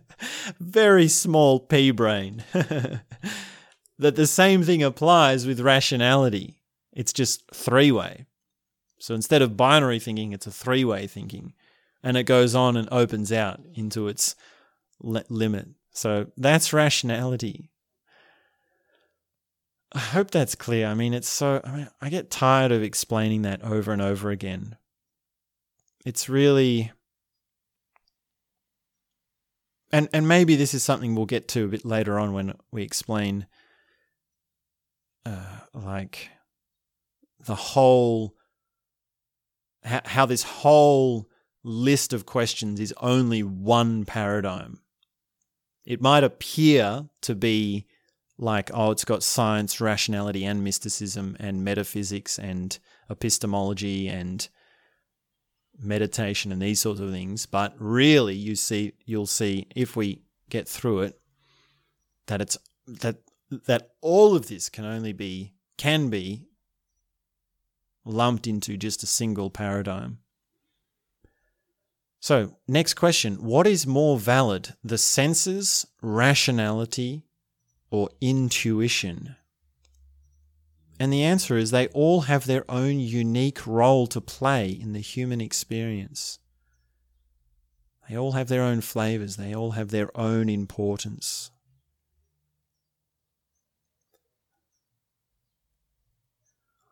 What are the biases and or blind spots of humanity as a whole? And the answer is fragmentation, incompleteness, and ignorance, to name a few. What are the blind spots of humanity? Unawareness, unconsciousness, rampant impulse behavior, desperation, lack of resource, lack of security, lack of cooperation, neuroses, misunderstandings, fear. My goodness, we could go on all day like this. And we could say the same as just from human understanding, not even just humanity as a whole, just by understanding. Well, lack of information, input of information, widespread availability of information, of knowledge, of wisdom. It might seem like we have the internet now and we live in this age of technology and information, but there's still a limit to input. There's still a limit to collating the quality. Like, information is not enough. We also need wisdom. And there's also still a limit to how much you can put in. There's only so many things you can read. There's only so many things you can cognize. There's still so much limit. And you could say, well, it's not only cognition that limits us. It's not just information processing. Humans aren't computers that process information. It's not like when you're reading, you're downloading the words into your brain. That's not what's happening at all. But that's really a dark one. You can go into a dark place with that question. What are the biases and blind spots of humanity as a whole? That's a really, let's move on. How do animals understand reality? And the answer I've put is through impulse, sensory input, and cognitive computation, which is exactly the same way humans do. And really, that's so limited because you could say it's not the right question. It's not a matter of how do animals understand reality. It's how do animals navigate reality? That would be a better question. And that would really open up a bit more because understanding isn't worth much. It's a very small thing. It's a very weak thing when it's put up against reality, right? If you're trying to take on reality with understanding, you're not going to win. You're not going to get very far. Whereas if you're talking about navigating reality, like if you say, okay, I've got this huge thing called reality, how do I contend with it? And you say, okay, navigation is my thing. Well, that's very different. And you can say, well, how do animals navigate reality? Well, they've got their senses, they've got their things that drive them, and all the rest of it. Next question. Are there creatures with higher intelligence than humans? If so, how can we be certain of our knowledge? And the answer is yes, there are humans that are also not human. And as we've discussed before, you cannot be certain of knowledge. Now, where we draw the line, the word human is one of those words that we can draw in different places.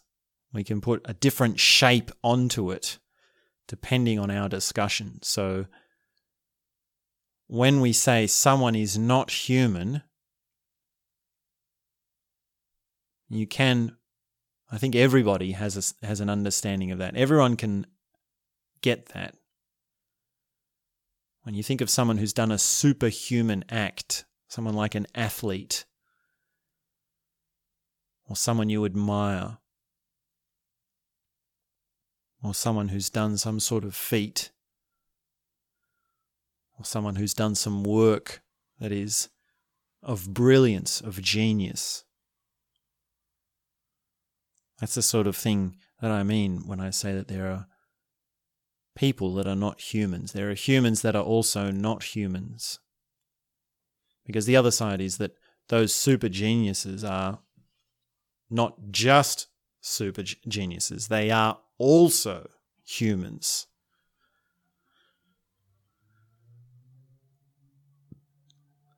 Why is human knowledge taken as the ultimate truth? And here I've said that it's because of its utility. It's because of its use. And that's really just the times that we live in. That's really just how we are with our global culture at the moment, which is that everything's set for progress. Everything's set for production. Everything's set for the free market. It's the free market that reigns at the moment. And that's really what knowledge comes down to, right? And that's just because of where we're at. That's because of how we are. And it doesn't have to be this way. It could be that the thing that drives a culture or a time or an economy is novelty. And really, in a way, we do have things that are novel. We have things that are aesthetically pleasing. So this would be the artwork that just looks nice, right? It's not there for a use. There's no real use for art. It just looks nice. It's appealing. It makes life better just by having it hanging in your house.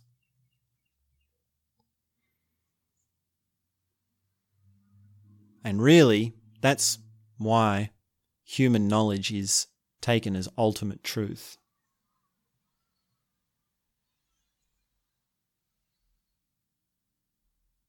It's like the truth of the matter is what it does for you.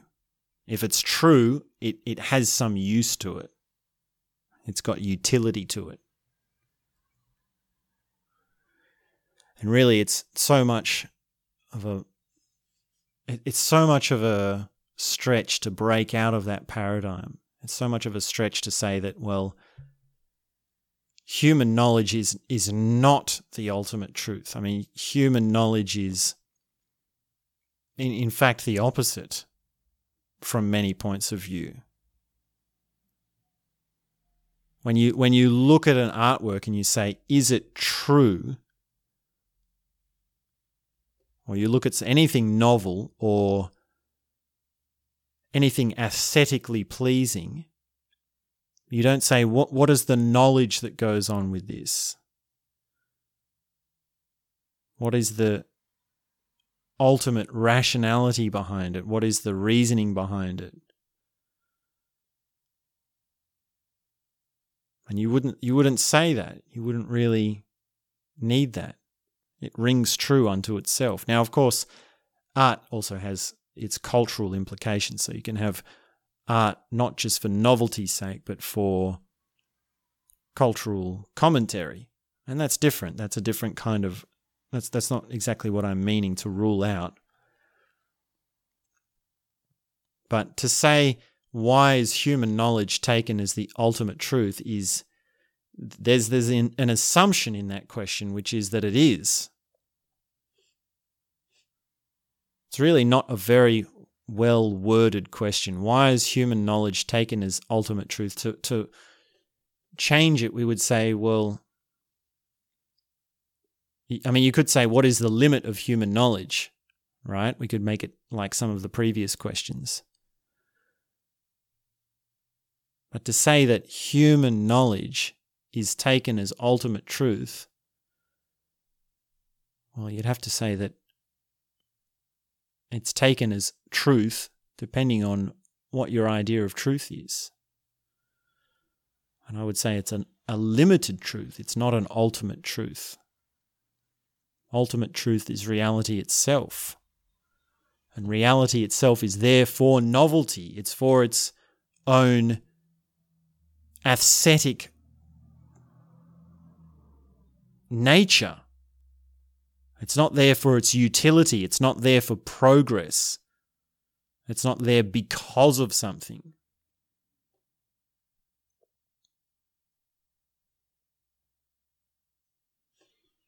So that's a little bit about that. Next question, what is truth? Is it objective or subjective? And objective and subjective is a limited dichotomy, just as the mind-body problem and the antagonism between science and religion.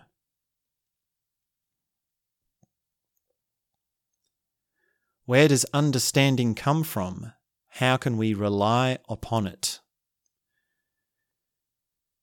And for this I've said that it comes from cognitive adaptability, and we can rely on it by understanding it. I hope that's not too much of a mind twister. You understand, you rely on understanding by understanding it. So the Ouroboros snake comes to mind. You remember that one? The snake that's swallowing its own tail? That's what's happening there. What is the ultimate truth? Well, it's right in front of your face, right now. You can see it, whatever you're looking at. Are you aware of what you're looking at? Can you sense what you're sensing right now? Are you conscious of what you're doing right now? Well, that's ultimate truth. You've found it. And all questions and all philosophy aside, it's been here, right in front of your face, for this whole conversation.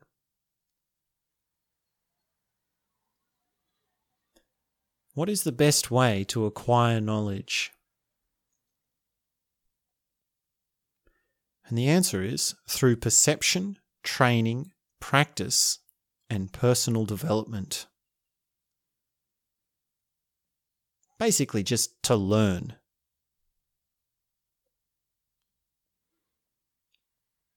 And here we can differentiate knowledge and skill. So skill is the ability to perform something, and knowledge can be, well, for where we are in this conversation, we can say that it's just how you think about things or how you rationalize things.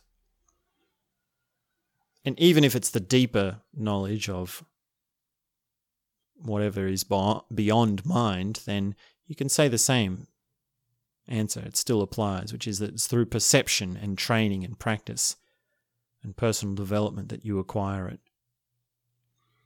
How do you acquire knowledge? By learning. And now we come to the last question for this section, and this is reality understandable? Can humans understand it all or not, because we are limited self? And the answer is, it's not understandable, but it is overstandable.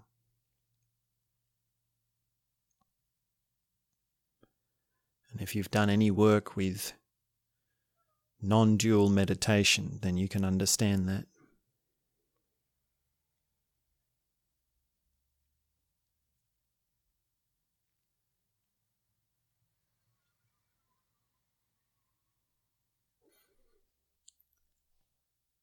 I notice that there's this tendency to have the answers collapse into the same thing.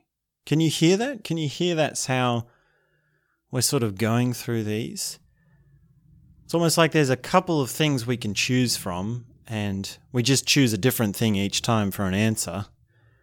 And if you really go into it, if we really look at it, then eventually it's just like, I'm tired. It's just any old answer will do.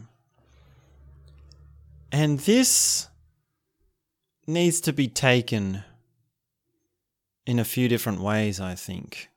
It's like you can interpret that by saying that, well, you just don't have the awareness or you don't have the consciousness to find the answer to the questions. You're not philosophically strong enough, or you're not philosophically deep enough if you're just getting lazy with your answers.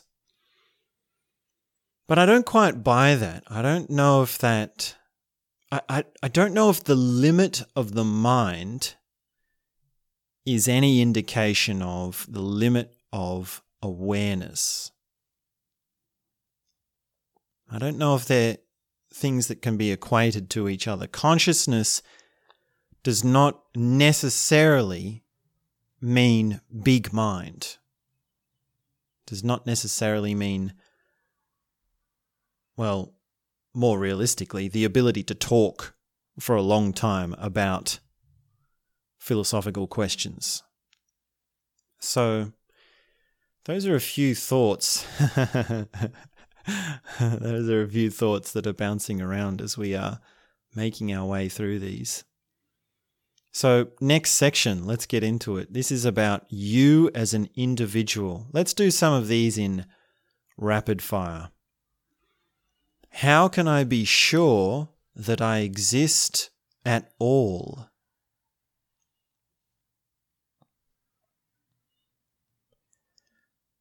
And the answer is the same way you know you are dreaming when you are dreaming.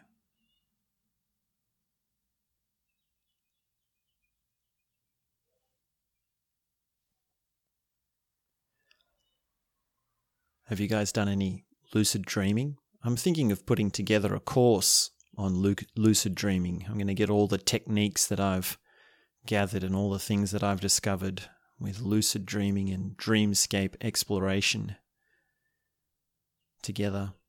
Look out for that. Maybe by the time you've heard this, it will be out. But it hasn't happened yet. It's still in the process. Next question. If I exist, what am I? Biological? How do I know? And the answer is, you are everything. And you find this by finding what you're not. Or you know this by knowing what you're not.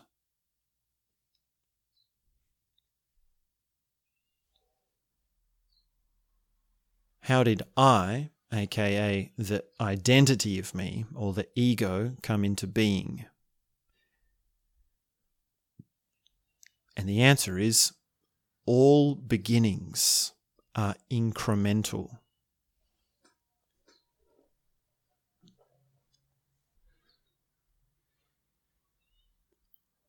What justifies identifying with the body or the mind?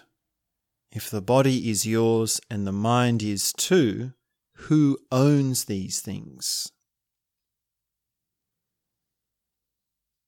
And the answer is the witness. And the witness is an entity which is as easily as identified as the mind and the body by meditative practices, by the contemplative path. And it's just a basic sort of ABC thing that you discover on your meditative practice. I guess this is a question Leo's put in there, like for the new kids or for the ones that are the people who are not very experienced, because of course Leo understands this, or at least I assume he does, and that's why he's asked the question. If I am the body and the mind, what is everything else? Where does I stop and the rest of the world begin?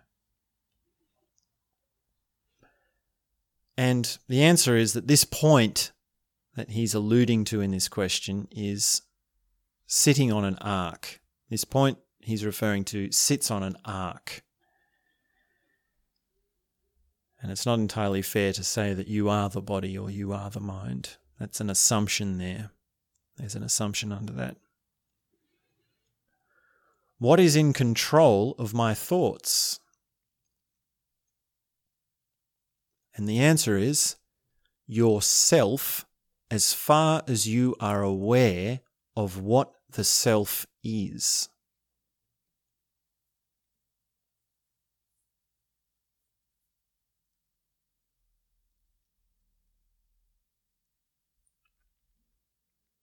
What is my role in reality, my purpose? Well, your role in reality is defined by action, doing, and personal propellants rather than what comes from being as you are.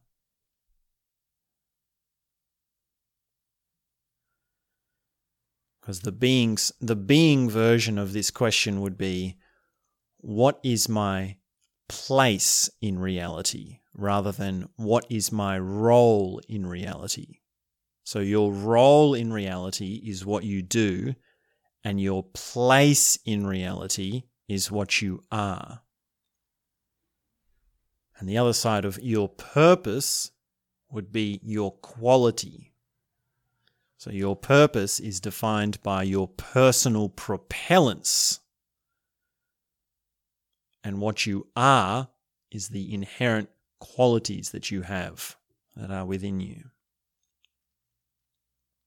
And the last question for this section is, how should I live my life to maximize happiness?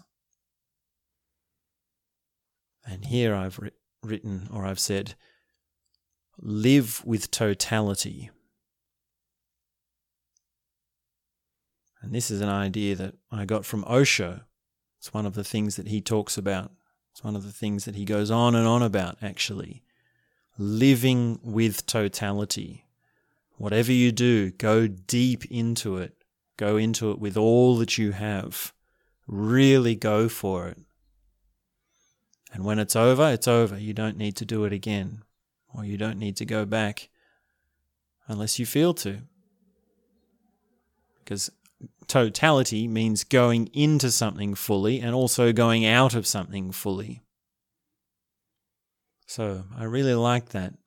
I really like that word totality. And I get that from Osho. If you listen to Osho lectures, or you hear him explaining meditation techniques or awareness techniques, then he very often uses the word totality.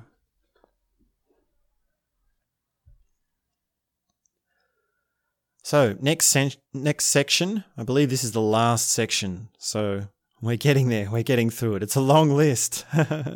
There's a lot of questions. 64 questions is a lot of questions. And this section is on consciousness, the mind and all mental fabrications. So you can see in that it would appear that Leo has not fully clearly differentiated thought and consciousness, or the mind and consciousness.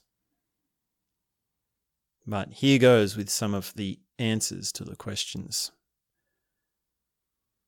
What is consciousness? Consciousness is the light.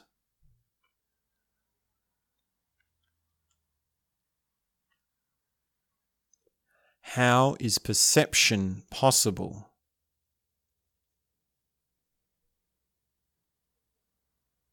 Perception is possible by the coordination of everything in existence.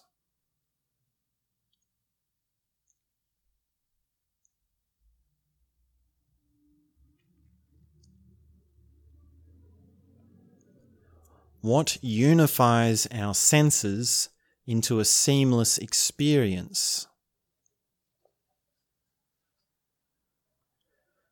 There is only ever one unity until it is disrupted. Another answer to this would be to get into ego theory, or stages of ego development.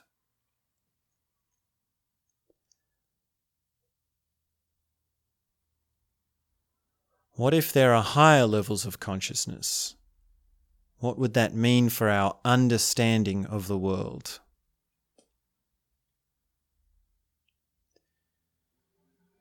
And quite simply, it means there is more to find. There is more to discover. There's more to unfold in your story. And of course, there are higher levels of consciousness. That's the answer to what if. Or it's the other side of the thought experiment, or the presupposition. What about the different levels of consciousness? For example, psychedelics and meditation. What do they mean? Are they better, worse, more or less real than ordinary consciousness? And the answer is that they are different in quality only, which can't be devoid of value. Now, this thing is tricky because the words, within the delusion of the words, you get your answer for this one. Because quality and value, these are our two key words, they go hand in hand. But you need to understand the two opposite versions of those definitions, of those words, of the definitions of those words, because quality, when you say quality, well, that's used in sales to mean that it's good quality. When someone says this is a quality product, they mean it's a good quality. But the other definition is what are the qualities, more like what are the properties? What are the things that make that thing that thing? That definition of the word quality. So what are the qualities of a pillow? Well, it's soft, it's fluffy, it's made out of wool, it's used for sleeping on, it's about the size of a pillow. Those are qualities of pillowness.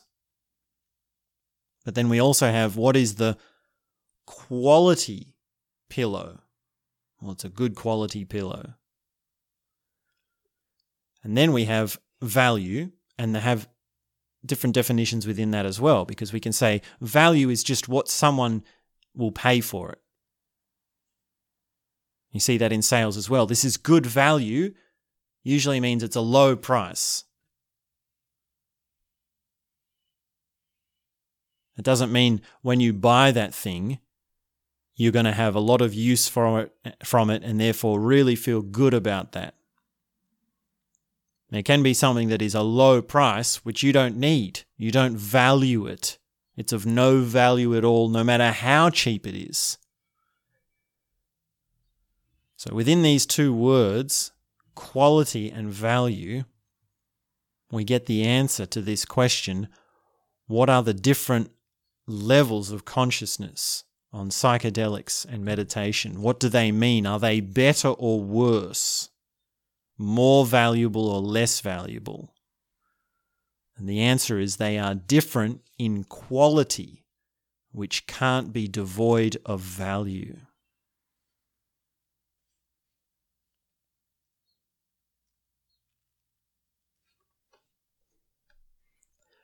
Are consciousnesses separate, or is consciousness one thing? And the answer is relative selves are separate, but ultimate self is one.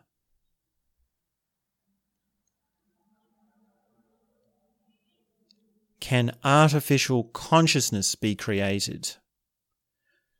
And the answer is no, but artificial self-consciousness can be.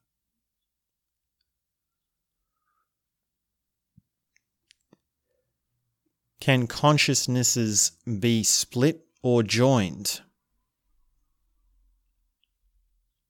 And this is simply just absolutism and relativism, as we see in the question, are consciousnesses separate, or is consciousness one thing? Could inanimate matter be conscious? And the answer is yes, but not self-conscious.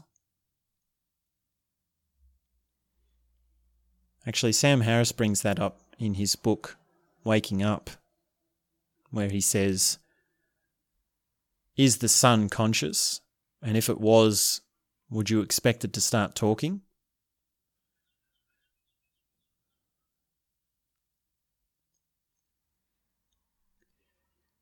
Is consciousness only accessible to higher level beings, or is it everywhere in the world? And here I've come back to this distinction between consciousness and self-consciousness. And I've just said that consciousness is everywhere, but self-consciousness is not.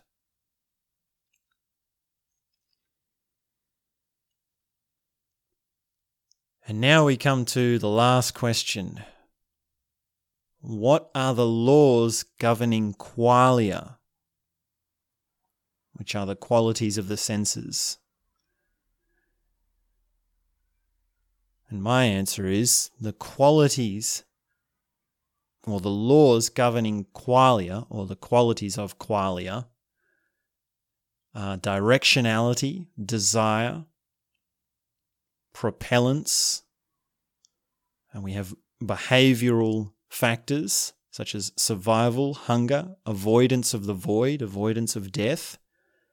And we have sensational qualities, which is interaction with the surrounding environment, pleasure, energy, emotion. And really the list goes on. The whole thing opens up. I mean, we can talk all day about the theory of the senses. And really, if we were to bring this back to the personal, we'd say, well, it's poetry that really has the final say on that question. The laws governing the senses are the things that happen within you when you are sensing something. And when you really sense something, you're connected deeply with reality. And when you're doing that, you're using poetry to express yourself rather than theories or properties or laws or any of this sort of scientific mind kind of talk.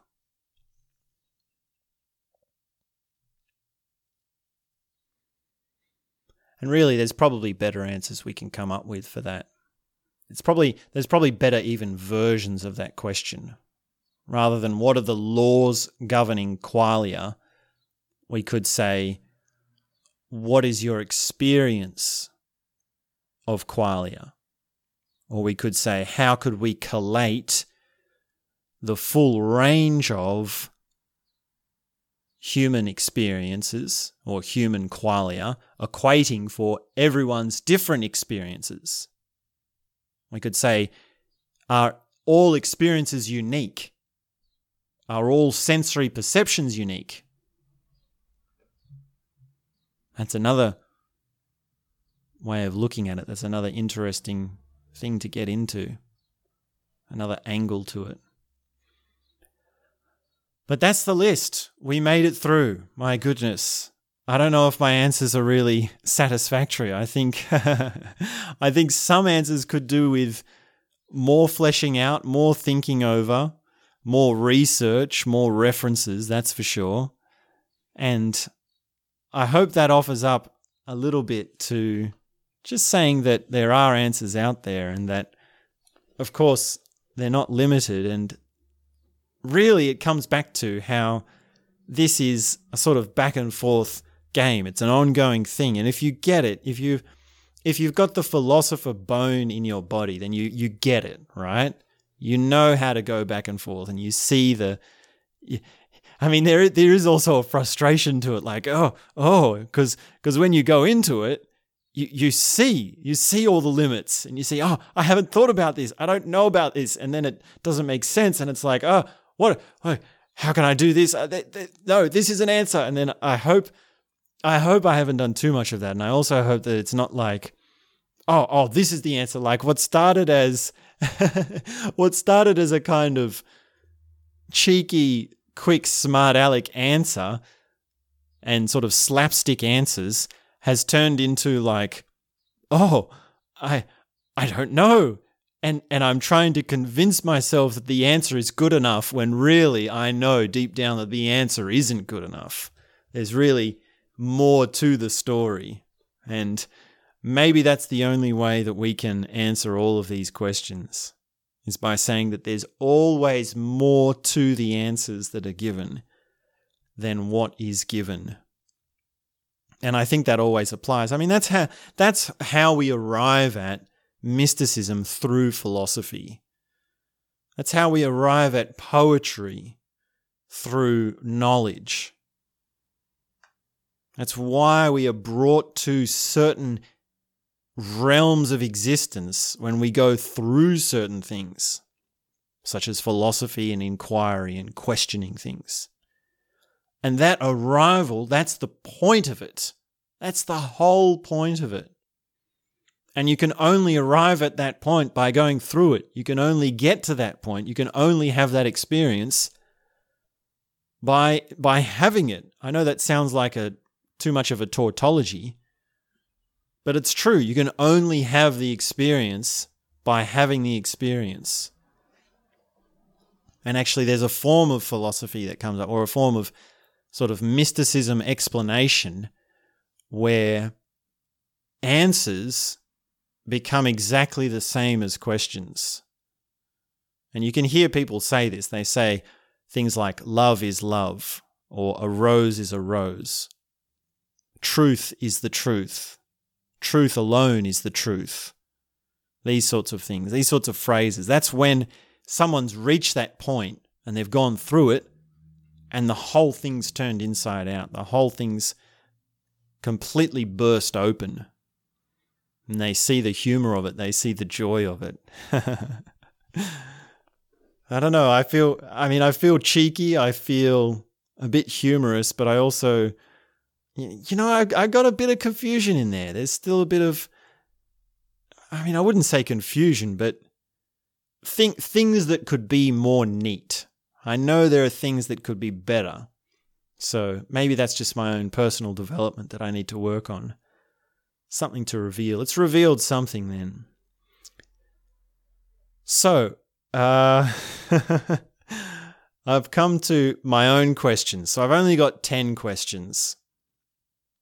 And I hope that by hearing my questions, you can see how Leo's questions are still quite narrow. There's still a lot more that can be broken out of from this sort of questioning. And everyone has their own way of seeing things. Everyone has their own way of asking questions. Because like again at the start, what questions you ask reveals where you're at. It reveals how you are. It reveals the sort of things you're into. So everyone's at a different point. Everyone's into different things. So here's the questions that I've come up with, sort of in response to Leo's questions. So it's a bit contrary. It's a bit sort of rebellious, but I hope you enjoy. So let me ask these questions. And what I'll do is I'll ask them, but I won't answer them. So we can do this as a kind of meditation. We can kind of do this as a guided contemplation. So if you can, just become quiet and prepare yourself to see how you respond to these questions. So just relax your body a little bit, take a few deep breaths, and just tell yourself to be open to these questions. Tell yourself not to be too quick with the answer.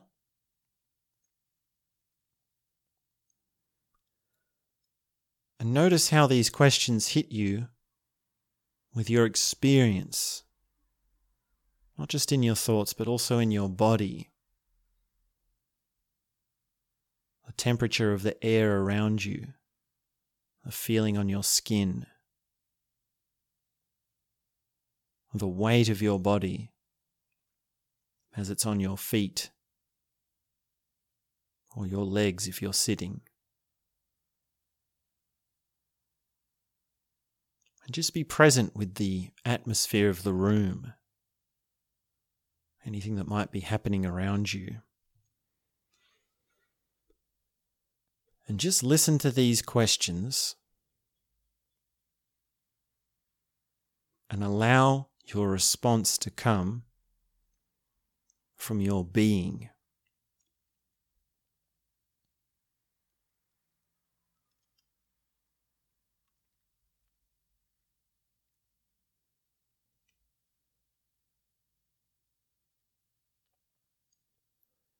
Where is the point of no return?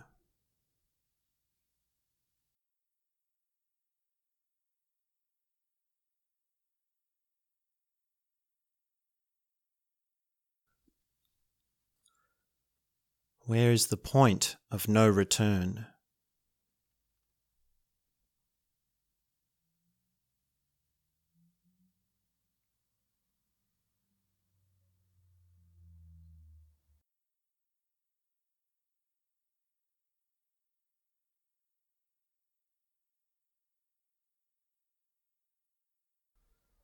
When you give it up, where does it go?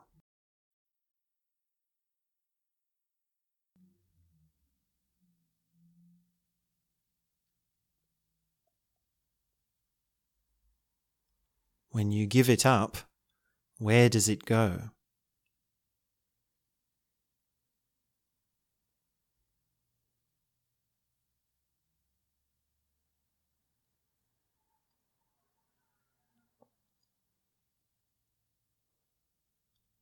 When the weight of the whole world is on your shoulders, what are you standing on?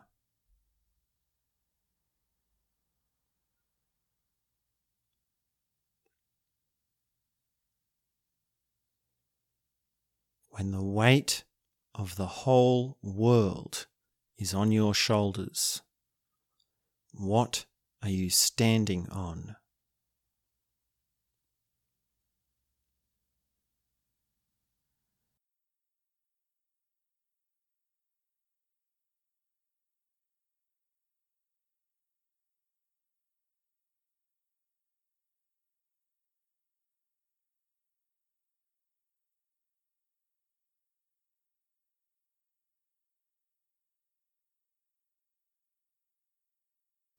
What is the connection and the difference between image and location?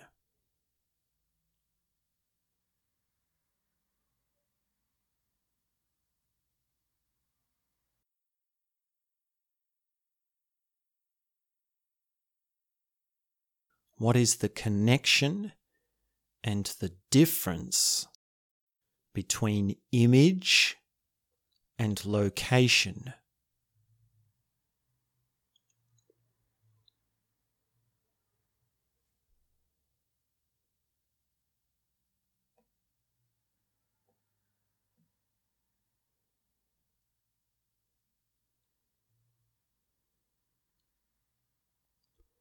When is there smoke without fire?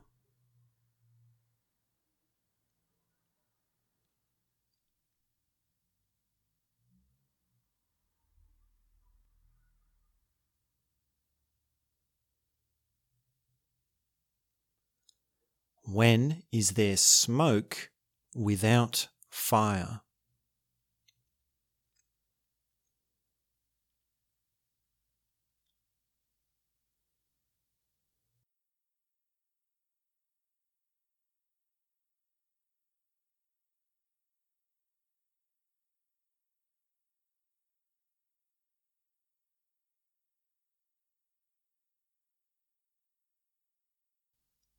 How does the moon feel about the sun?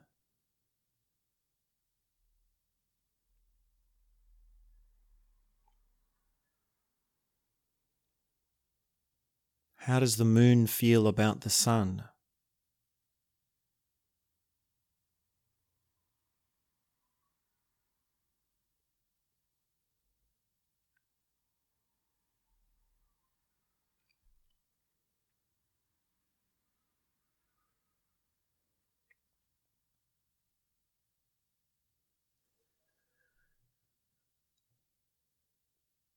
Can you take more than you give? And or can you give more than you take?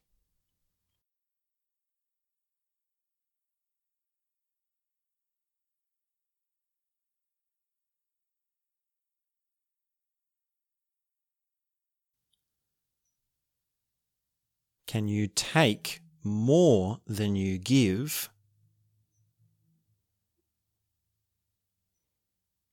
And also, can you give more than you take?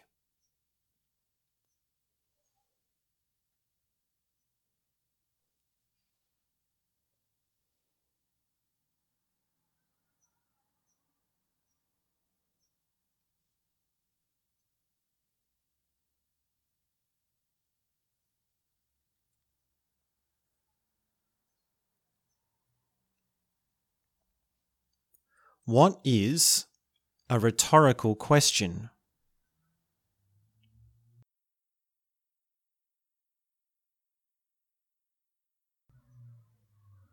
What is a rhetorical question?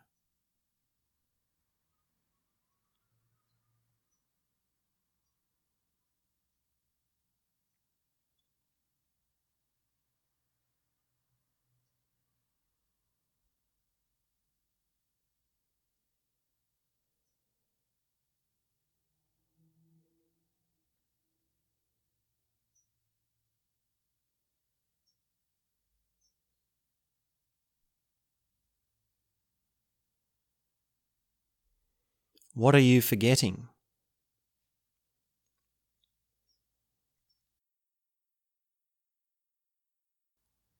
What are you forgetting?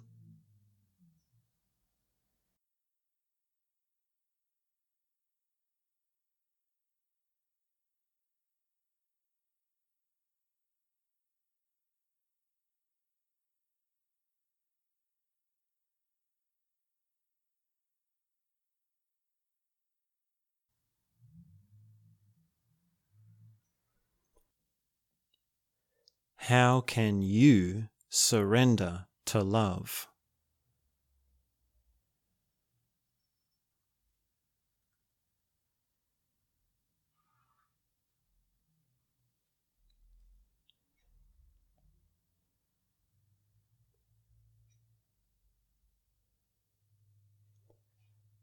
How can you surrender to love?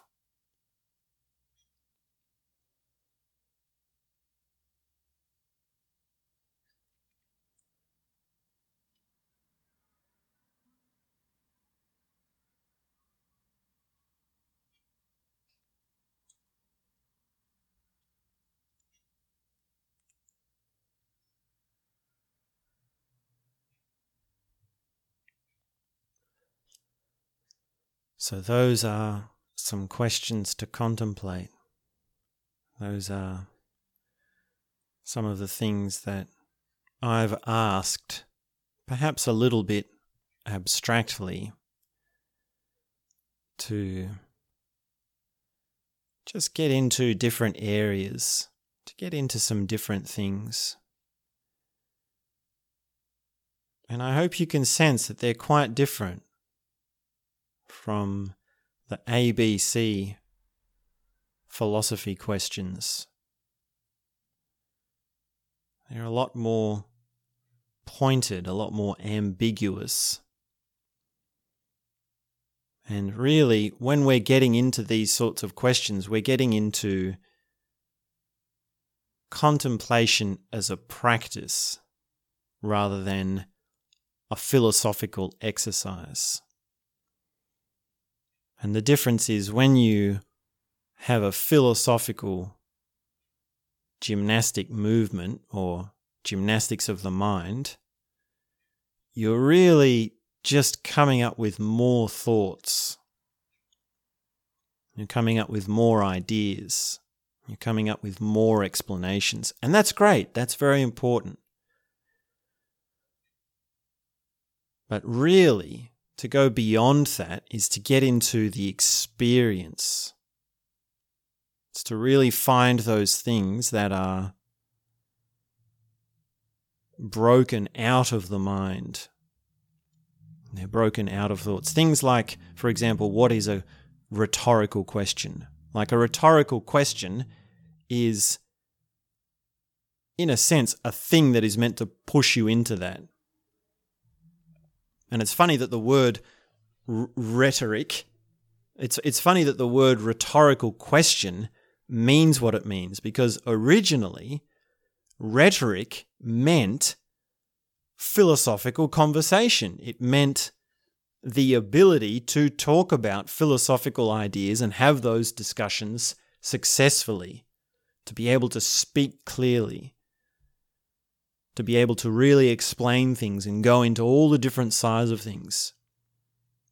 That's rhetoric argument or rhetoric conversation.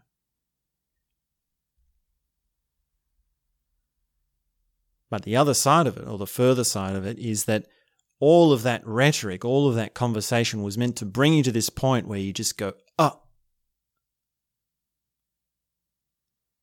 And there is no answer. And in that tiny space, in that tiny moment where there's no answer, there's no mind.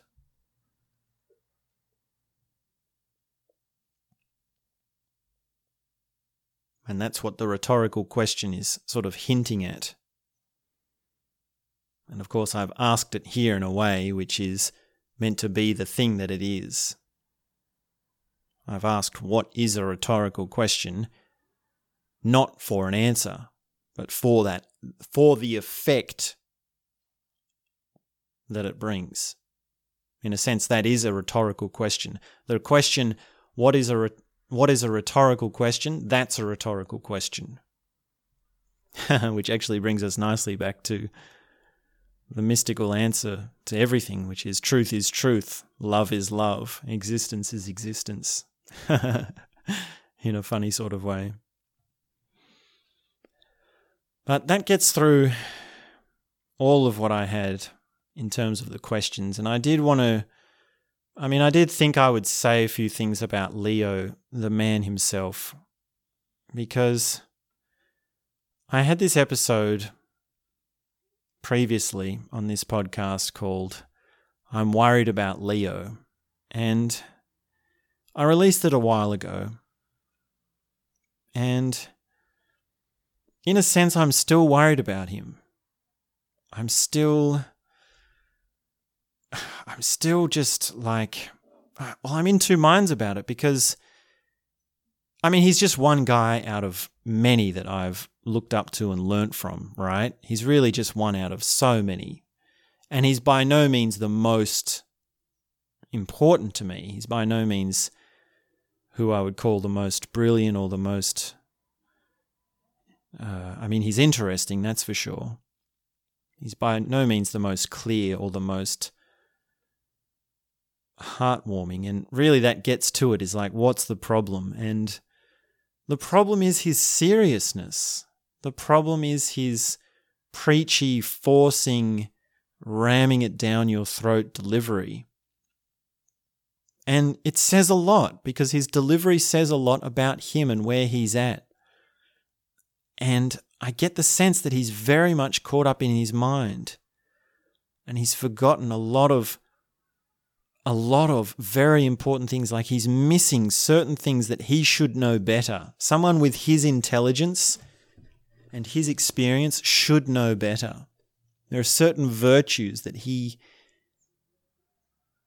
it's just non-existent. It just doesn't come through. Now, they might be existent in him. He might be aware of them and he's just not bringing them through. It might be that. We only see the talks that he does. But things like playfulness, things like celebration, things like dancing. Dance is not a knowledge. Dance is not a question. Dance is not a philosophy. It's not an explanation. It's not a reason. It's not rational. And of all the things that we might call beyond mind experiencing, perhaps dance is the best example. When someone is dancing, when you see someone dancing, that's the answer to everything. There are no questions about it. And it's just extraordinary to see someone dance, to see someone in their element. They dance so uniquely. They dance totally. It really comes back again to totality. And dance is a celebration. And a further side of this would be music, right? Is music philosophy? Well, the answer is no. Music is magic.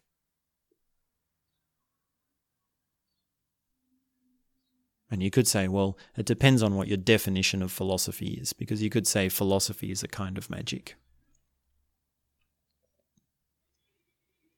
And these are things that I don't know if Leo is seeing. And I worry. I mean, I feel sad. I feel sad about him because I got so much out of his talks. I got so much, like it was such an important part of my journey. And I was so happy to see him opening up and finding all these new things. But then to realize and then to see that, recently in the last year or two, or even a while, he's remained serious. He's remained, in a sense, closed. And it's because of his big mind. It's because of his intellect. It's because of his, basically because of his neuroses, which he can't see.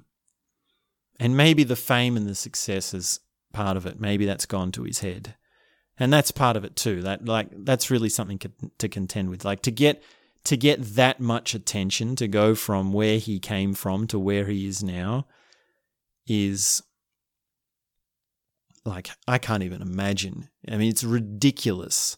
It's ridiculous to have that much success, to have that much attention given to you, and to have that much blown into the words that you're given.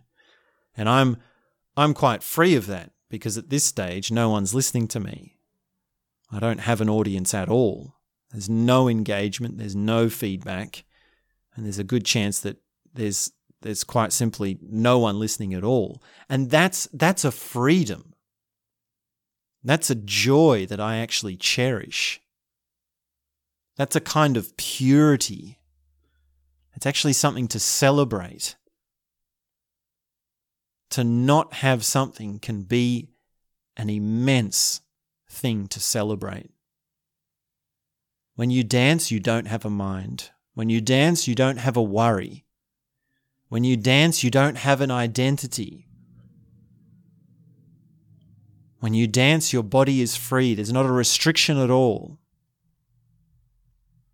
When you dance, it is the most profound thing. And of course, I mean real dancing. I mean the truth of dancing. You can just have a little boogie, and that's one thing. But I'm really talking about the core of the deepest, most profound astonishments of dancing. I mean dancing as the be-all and end-all act, not just the dance of, I'm just having a little boogie or a little shake. And not everyone knows that. I mean, dance, not everyone can see, like to really, like some people don't even have a boogie, right? They don't even have a little shake. Rather, not like, and that's only a step towards the profundities of dance. And really, I wish Leo could dance. I'd love to see him dance. I'd like to dance with him and laugh and see that he's lightened up a bit, just relaxed a bit, and not being so serious and not beaten up the people that have listened to him in the past. You're not going to be able to help people by beating them over the head and telling them how ignorant they are and talking about how complex the ideas are and how near impossible it is to become conscious. Like that whole feeling, like you can see how that's like as I'm saying those things, it's like I'm being sucked into it. And I can understand it. I mean, there is a darkness, there is a hopelessness to it. I'm not seeing the world through rosy eyes. There is so much unconsciousness. There is so much hopelessness. There's so much pain and frustration. But we don't need more examples of that. We need encouragement. We need examples of lightheartedness. We need examples of celebration. We need examples of people who can come back to the heart rather than the head. We need people who can stand up and exalt feelings to the glory that they should have. And I wish we could celebrate more our differences. And I'll never meet Leo. We'll never have that circumstance, and he'll never listen to this. And there's no advice for what you're doing if you're a fan of his or if you've never heard of him. If you're a fan of him, well, great. I can understand that because there's great stuff in the way he speaks. And if you've never heard of him, well, you don't really need to, because there are so many people in this world to get to know, unless, of course, you are open to every person, in which you should check out everyone. Be open to everyone. Openness. How important is that? Openness.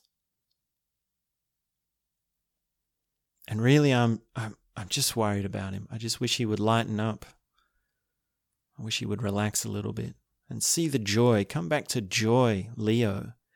Leo, please, just be happy. And it's easy for me to say that from where I'm sitting. So who am I, really, to comment on someone else? This is just my reaction. And really, in so many ways, what I wish for Leo, I could extend to my wish for everyone. Can't everyone just be joyful? Can't everyone just relax a little bit? Can't everyone just be a little bit less serious? And of course, myself as well, right? I need to work on this myself. You can all see my track record for how serious I've been and how dark and tied up in my own knots I've been. That's on record. All of that is on record. But those are a few thoughts in response to Leo, who has come up with the 64 most fascinating questions, which we have discussed today. I won't say that we've answered them, because these answers aren't final. That's for sure. We've discussed these questions. So I hope you've enjoyed. I hope you've enjoyed my questions as well. Maybe you can answer them. If you come up with answers, let me know. I'd love to find answers to the questions. Where is the point of no return? What are you forgetting? There's a lot of answers to that question. That's for sure. Oh, so much I'm forgetting. Okay, we'll wrap it up. Have a beautiful day. Continue to meditate. Thank you so much for listening. And if you've enjoyed this episode, please share it with a friend. I don't say that too often anymore. I mean, I used to say that every episode. Maybe I'll say it again whenever I feel to. And I've remembered to now. So if you are enjoying these episodes, please do share it with someone you feel would enjoy it. Someone who's ready to hear these sorts of conversations. And thanks again. Thank you. Big love. And that's all I have to say for now.